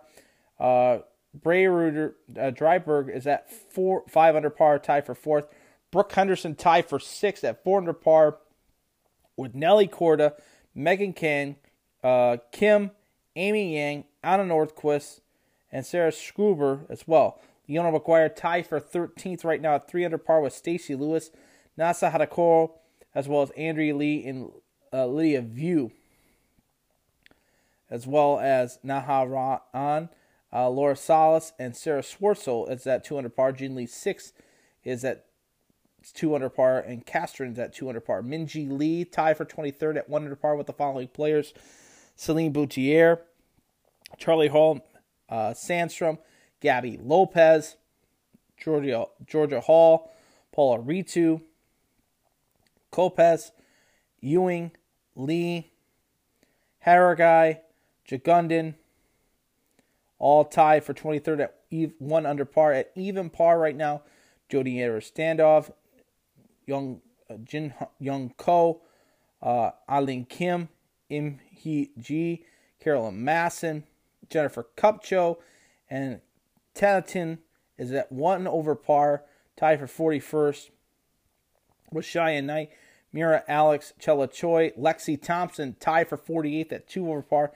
In Ji Chung 2 over par, Hannah Green as well as Shibaro at 2 over par with Stark, as well as Jurgen.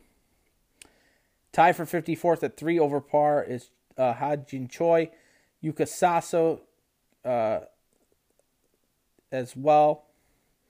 And then Ryan O'Toole, 6 over par. It's only a small field. It's only a small field. 60 players made this cut because it's all tournament winners.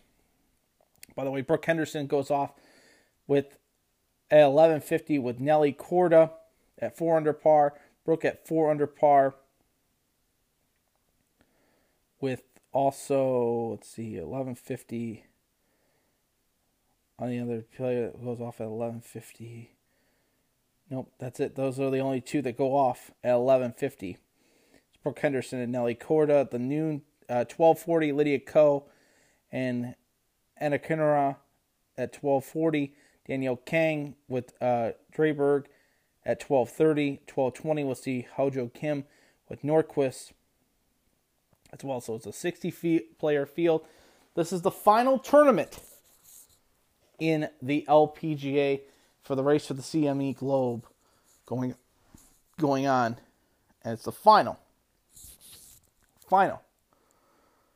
LPGA event. And then we will get into the 2023 slate later on down the road. And now those tournaments will be announced once we get past the new year. So there's that for you guys right here on All Andy Alfred. Also got to make mention of this as well. The FIFA World Cup getting ready to start. Group play will start on Sunday, 11 a.m. as Qatar will host Ecuador. Monday slate, United States plays at 2 o'clock on Fox against Wales. England faces Iran at 8 a.m. and 11 a.m. on Fox is Senegal in the Netherlands.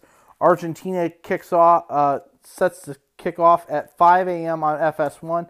They'll take on Saudi Arabia. Poland will be the home team against Mexico. France and Australia. Denmark and Tunisia. Belgium will play Canada on Wednesday. 2 o'clock kick on Fox. Spain and Costa Rica at 11 a.m. And at 8 a.m. will be Germany and Japan. Monacaro will take on Croatia at 5 a.m. The United States will play on Friday, 2 o'clock kick against England. That's going to be an interesting matchup. As well, since we're getting ready for the FIFA World Cup as well. College basketball upset today. Of course, Myrtle Beach Invitational taking place. 24th ranked Texas A&M falls to Murray State 88-79. Kentucky a 106-63 win over SC State. 20th ranked Michigan falls to Arizona State tonight 87-62.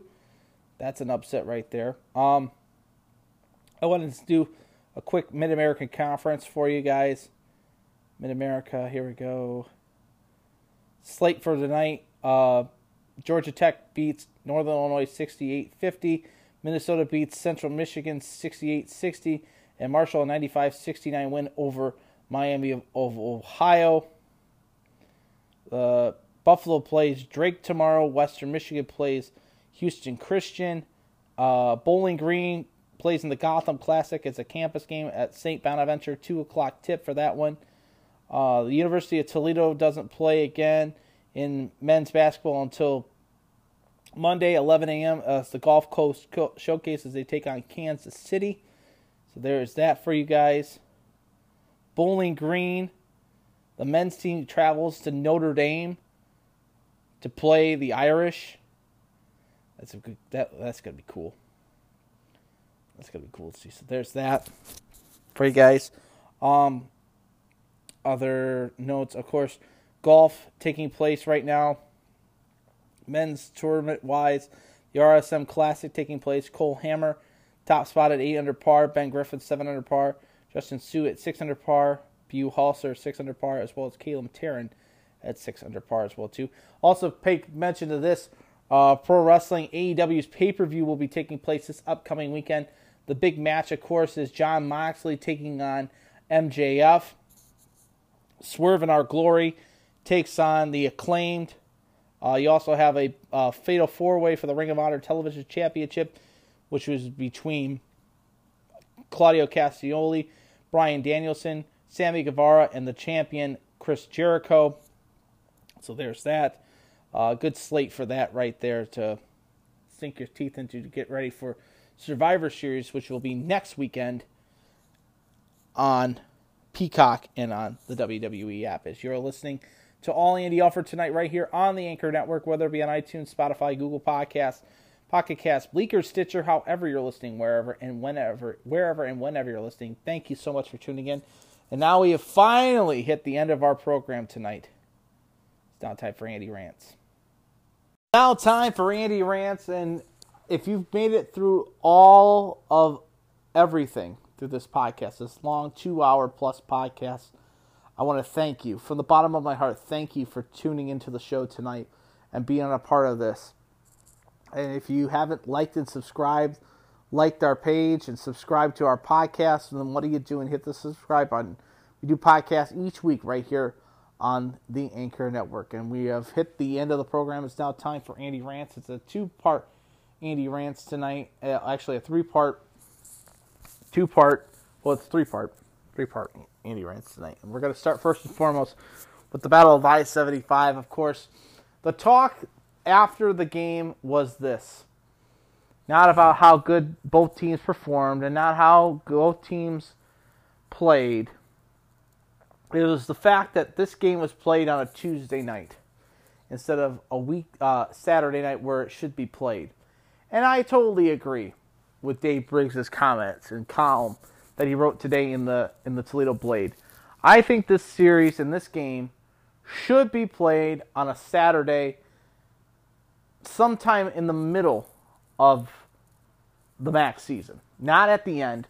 It's always been a tradition that they played at the end of the season. You have Bowling Green, Toledo on a Friday, and then Saturday you would play Ohio State, Michigan. And lately it's just been moving up to the first game of the season in 2020 when the coronavirus was taking place, to in 2019 being the first MAC game for both schools, to now being the second to last game for all of us this past season. I think, in my personal opinion, I think that this rivalry between Bowling Green and Toledo should be played on a Saturday for both communities. And it should be played Saturday night so that both communities can have a full day of either tailgating for the businesses that they can make money and what have you. Because after all, I mean, the only problem I have is that if you make this game a Saturday night game during the regular college football season, you might lose those fans to a Michigan game, to an Ohio State game, to a Notre Dame game. So I understand where they're getting at for the being during the week, just for ratings as well as for exposure for both universities. But at the same time, I think a weekend should be great. I think it would be awesome if they could play when both Michigan and Ohio State are playing their non-conference schedules. Because and they're playing the cupcake teams. So that means that if you're playing them the fourth game of the MAC season, or the first game of the MAC play, fourth game of the season, I mean, I can understand that. I can understand that clearly. So, but I like where the rivalry is at now. I like where we're going. I hope we can continue this because, after all, Bowling Green did beat Toledo. And they beat them. They beat them this year. And I will still talk about this to this day. Where were you at on the 15th of November? 42-35. That's all I have to say about that. Issue number 2. Of course, we're now coming into the holiday season, and then I want to remind everybody, to be, relax, be calm, don't be stressed out. I know if the turkey is not going to be defrosted, or if you're stressed out over family members coming over, or if you're worried about being hypocritical towards people, take a deep breath, relax. It all works out in the end. So take your time and relax. And also be respectful to those that are in the service industry, especially this time of year, because a lot of them are under stress because they're trying to meet you, the consumer's needs. So if there's a certain product that's not available, if there's a long wait, or just be respectful. A lot of these businesses are being cut because of their job, because of lack of staffing, lack of product. Just take your time, pack patience, and relax. It all works out in the end. So there's that. I close tonight with a remembrance. This one's a little bit hard for me. There's a gentleman that a lot of us in the Toledo School for the Arts community know, and means a lot to me in my life. I didn't really want to talk about it on the podcast tonight, but I'm going to talk about it. There's a gentleman from Toledo School for the Arts that has left us in this world, who means a lot to us in this world. And I'm talking about Howard Walters has passed on. He was 80 years old. He died peacefully at the Willows in Tiffin. He was a great principal and a great friend and a great mentor to a lot of us at Toledo School for the Arts. Now, I understand that, some people find his way of discipline wrong. But, the man was a very, very nice guy. He gave you break after break after break when it come to situations and problems. And to me, he was a mentor to me into my everyday life. I would see him every morning, and we would talk sports. We would talk about sports. There was only a few of us at TSA that would talk sports. He would be one. Scott Lightfoot would be another one. May he rest in peace. Tom Ulrich, Zeb Kello.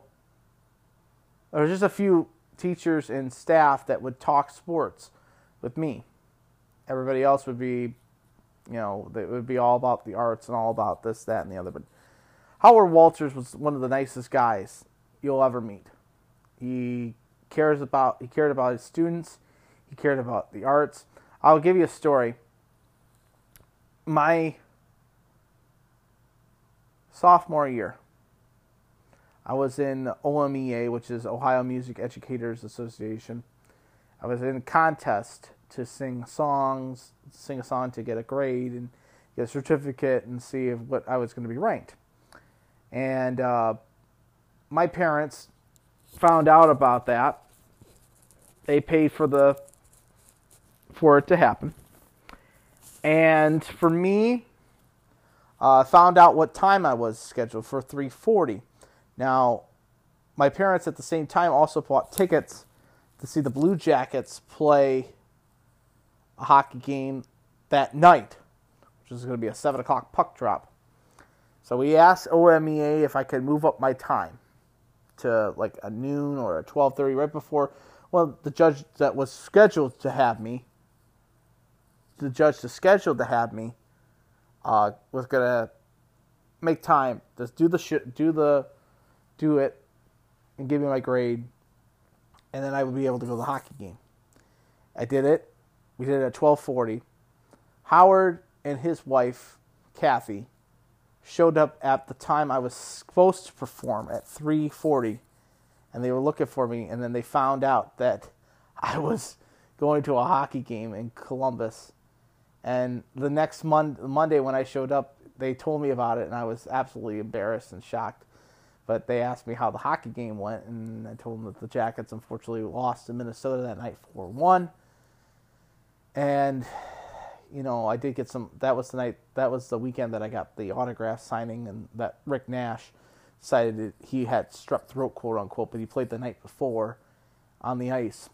I don't understand that, but it is what it is. But Howard came and saw me. My sophomore, junior, and senior year, we would do fundraisings at the Toledo Mud Hen games. And I would try to do as many as I could. And Howard would do games with me, and I would be his runner, and he would sell the beer, pour the beer, and ring up the customers. I would get the food. We were top sellers for the stand between the two of us. He would shout out, "Ice cold beer!" And I would go, "Hot dogs, peanuts, Cracker Jacks. Get a walk out. How about a nice drink of?" And then I'd point to him and he'd go, "Ice cold beer!" And he would sell the beer, you know. And his wife Kathy would show up and do it. But if I was there, he would leave his wife to have me. He would draft me to do that. It was him. It was between him and Steve North that would do it. And he was a nice guy. And in my office here, there's a plaque. It's a Student of the Year plaque I got in 2008, the year I graduated. And it was one of those moments. I got called down. We were at the library auditorium, and I was called down for it. And Howard Walters had the certificate in his hands. He walked up and down the row. He looked at everybody. He looked at me. He walked past me, walked up, back down, walked back towards me, took 2 more steps back, turned around, and says, "Congratulations." And the whole auditorium stood up and clapped, and I just lost it. I was crying. I was ecstatic. And he gave me a hug, and he says, "Congratulations. You deserve it, bud." This man deserves a space in heaven. This man deserves a space in a lot of our hearts and a lot of our minds. This man has done a lot for TSA. He was railroaded out, and the man deserves to rest in peace with his beautiful wife. They're back in heaven. They're in heaven together, I hope. And I can't wait, you know, I can't wait to share my memories with those that, you know, will always ask about him. And so I dedicate my podcast tonight to the late Howard Walters. May him and all the souls of the departed rest in peace. In the name of the Father, the Son, and the Holy Spirit. Amen. And that's going to wrap it up for all Andy Alford tonight. I hope you enjoyed this long podcast. Bowling Green gets the trophy and wins 42-35 over the University of Toledo Rockets. We'll have our podcast next Wednesday night. Hopefully Bowling Green, we're talking about Bowling Green possibly going to Detroit. Knock on wood. Knocking on wood right now. So until then, this is Andy Alford saying, I'm pulling for you. We're all in this together. The game of life. Keep your stick on the ice. And to the teams you root for at home. And to my teams, go Jackets! Go Walleye, get the job done, get some wins at home. Go Falcons, congratulations in beating the Rockets 42-35 in the Battle of I-75. Go State, Michigan, and Ohio State. Go Lions. And enjoy Detroit, Cleveland, because nobody circles the wagons like the Buffalo Bills fans. And hit them straight, because more birdies and less bogeys, because victory is sweetest when you have tasted defeat. Have a great week, everybody. I'll talk to you on Wednesday for another edition of All Andy Alford. I love you guys. May you rest in peace, Howie. I love you. Talk to you then.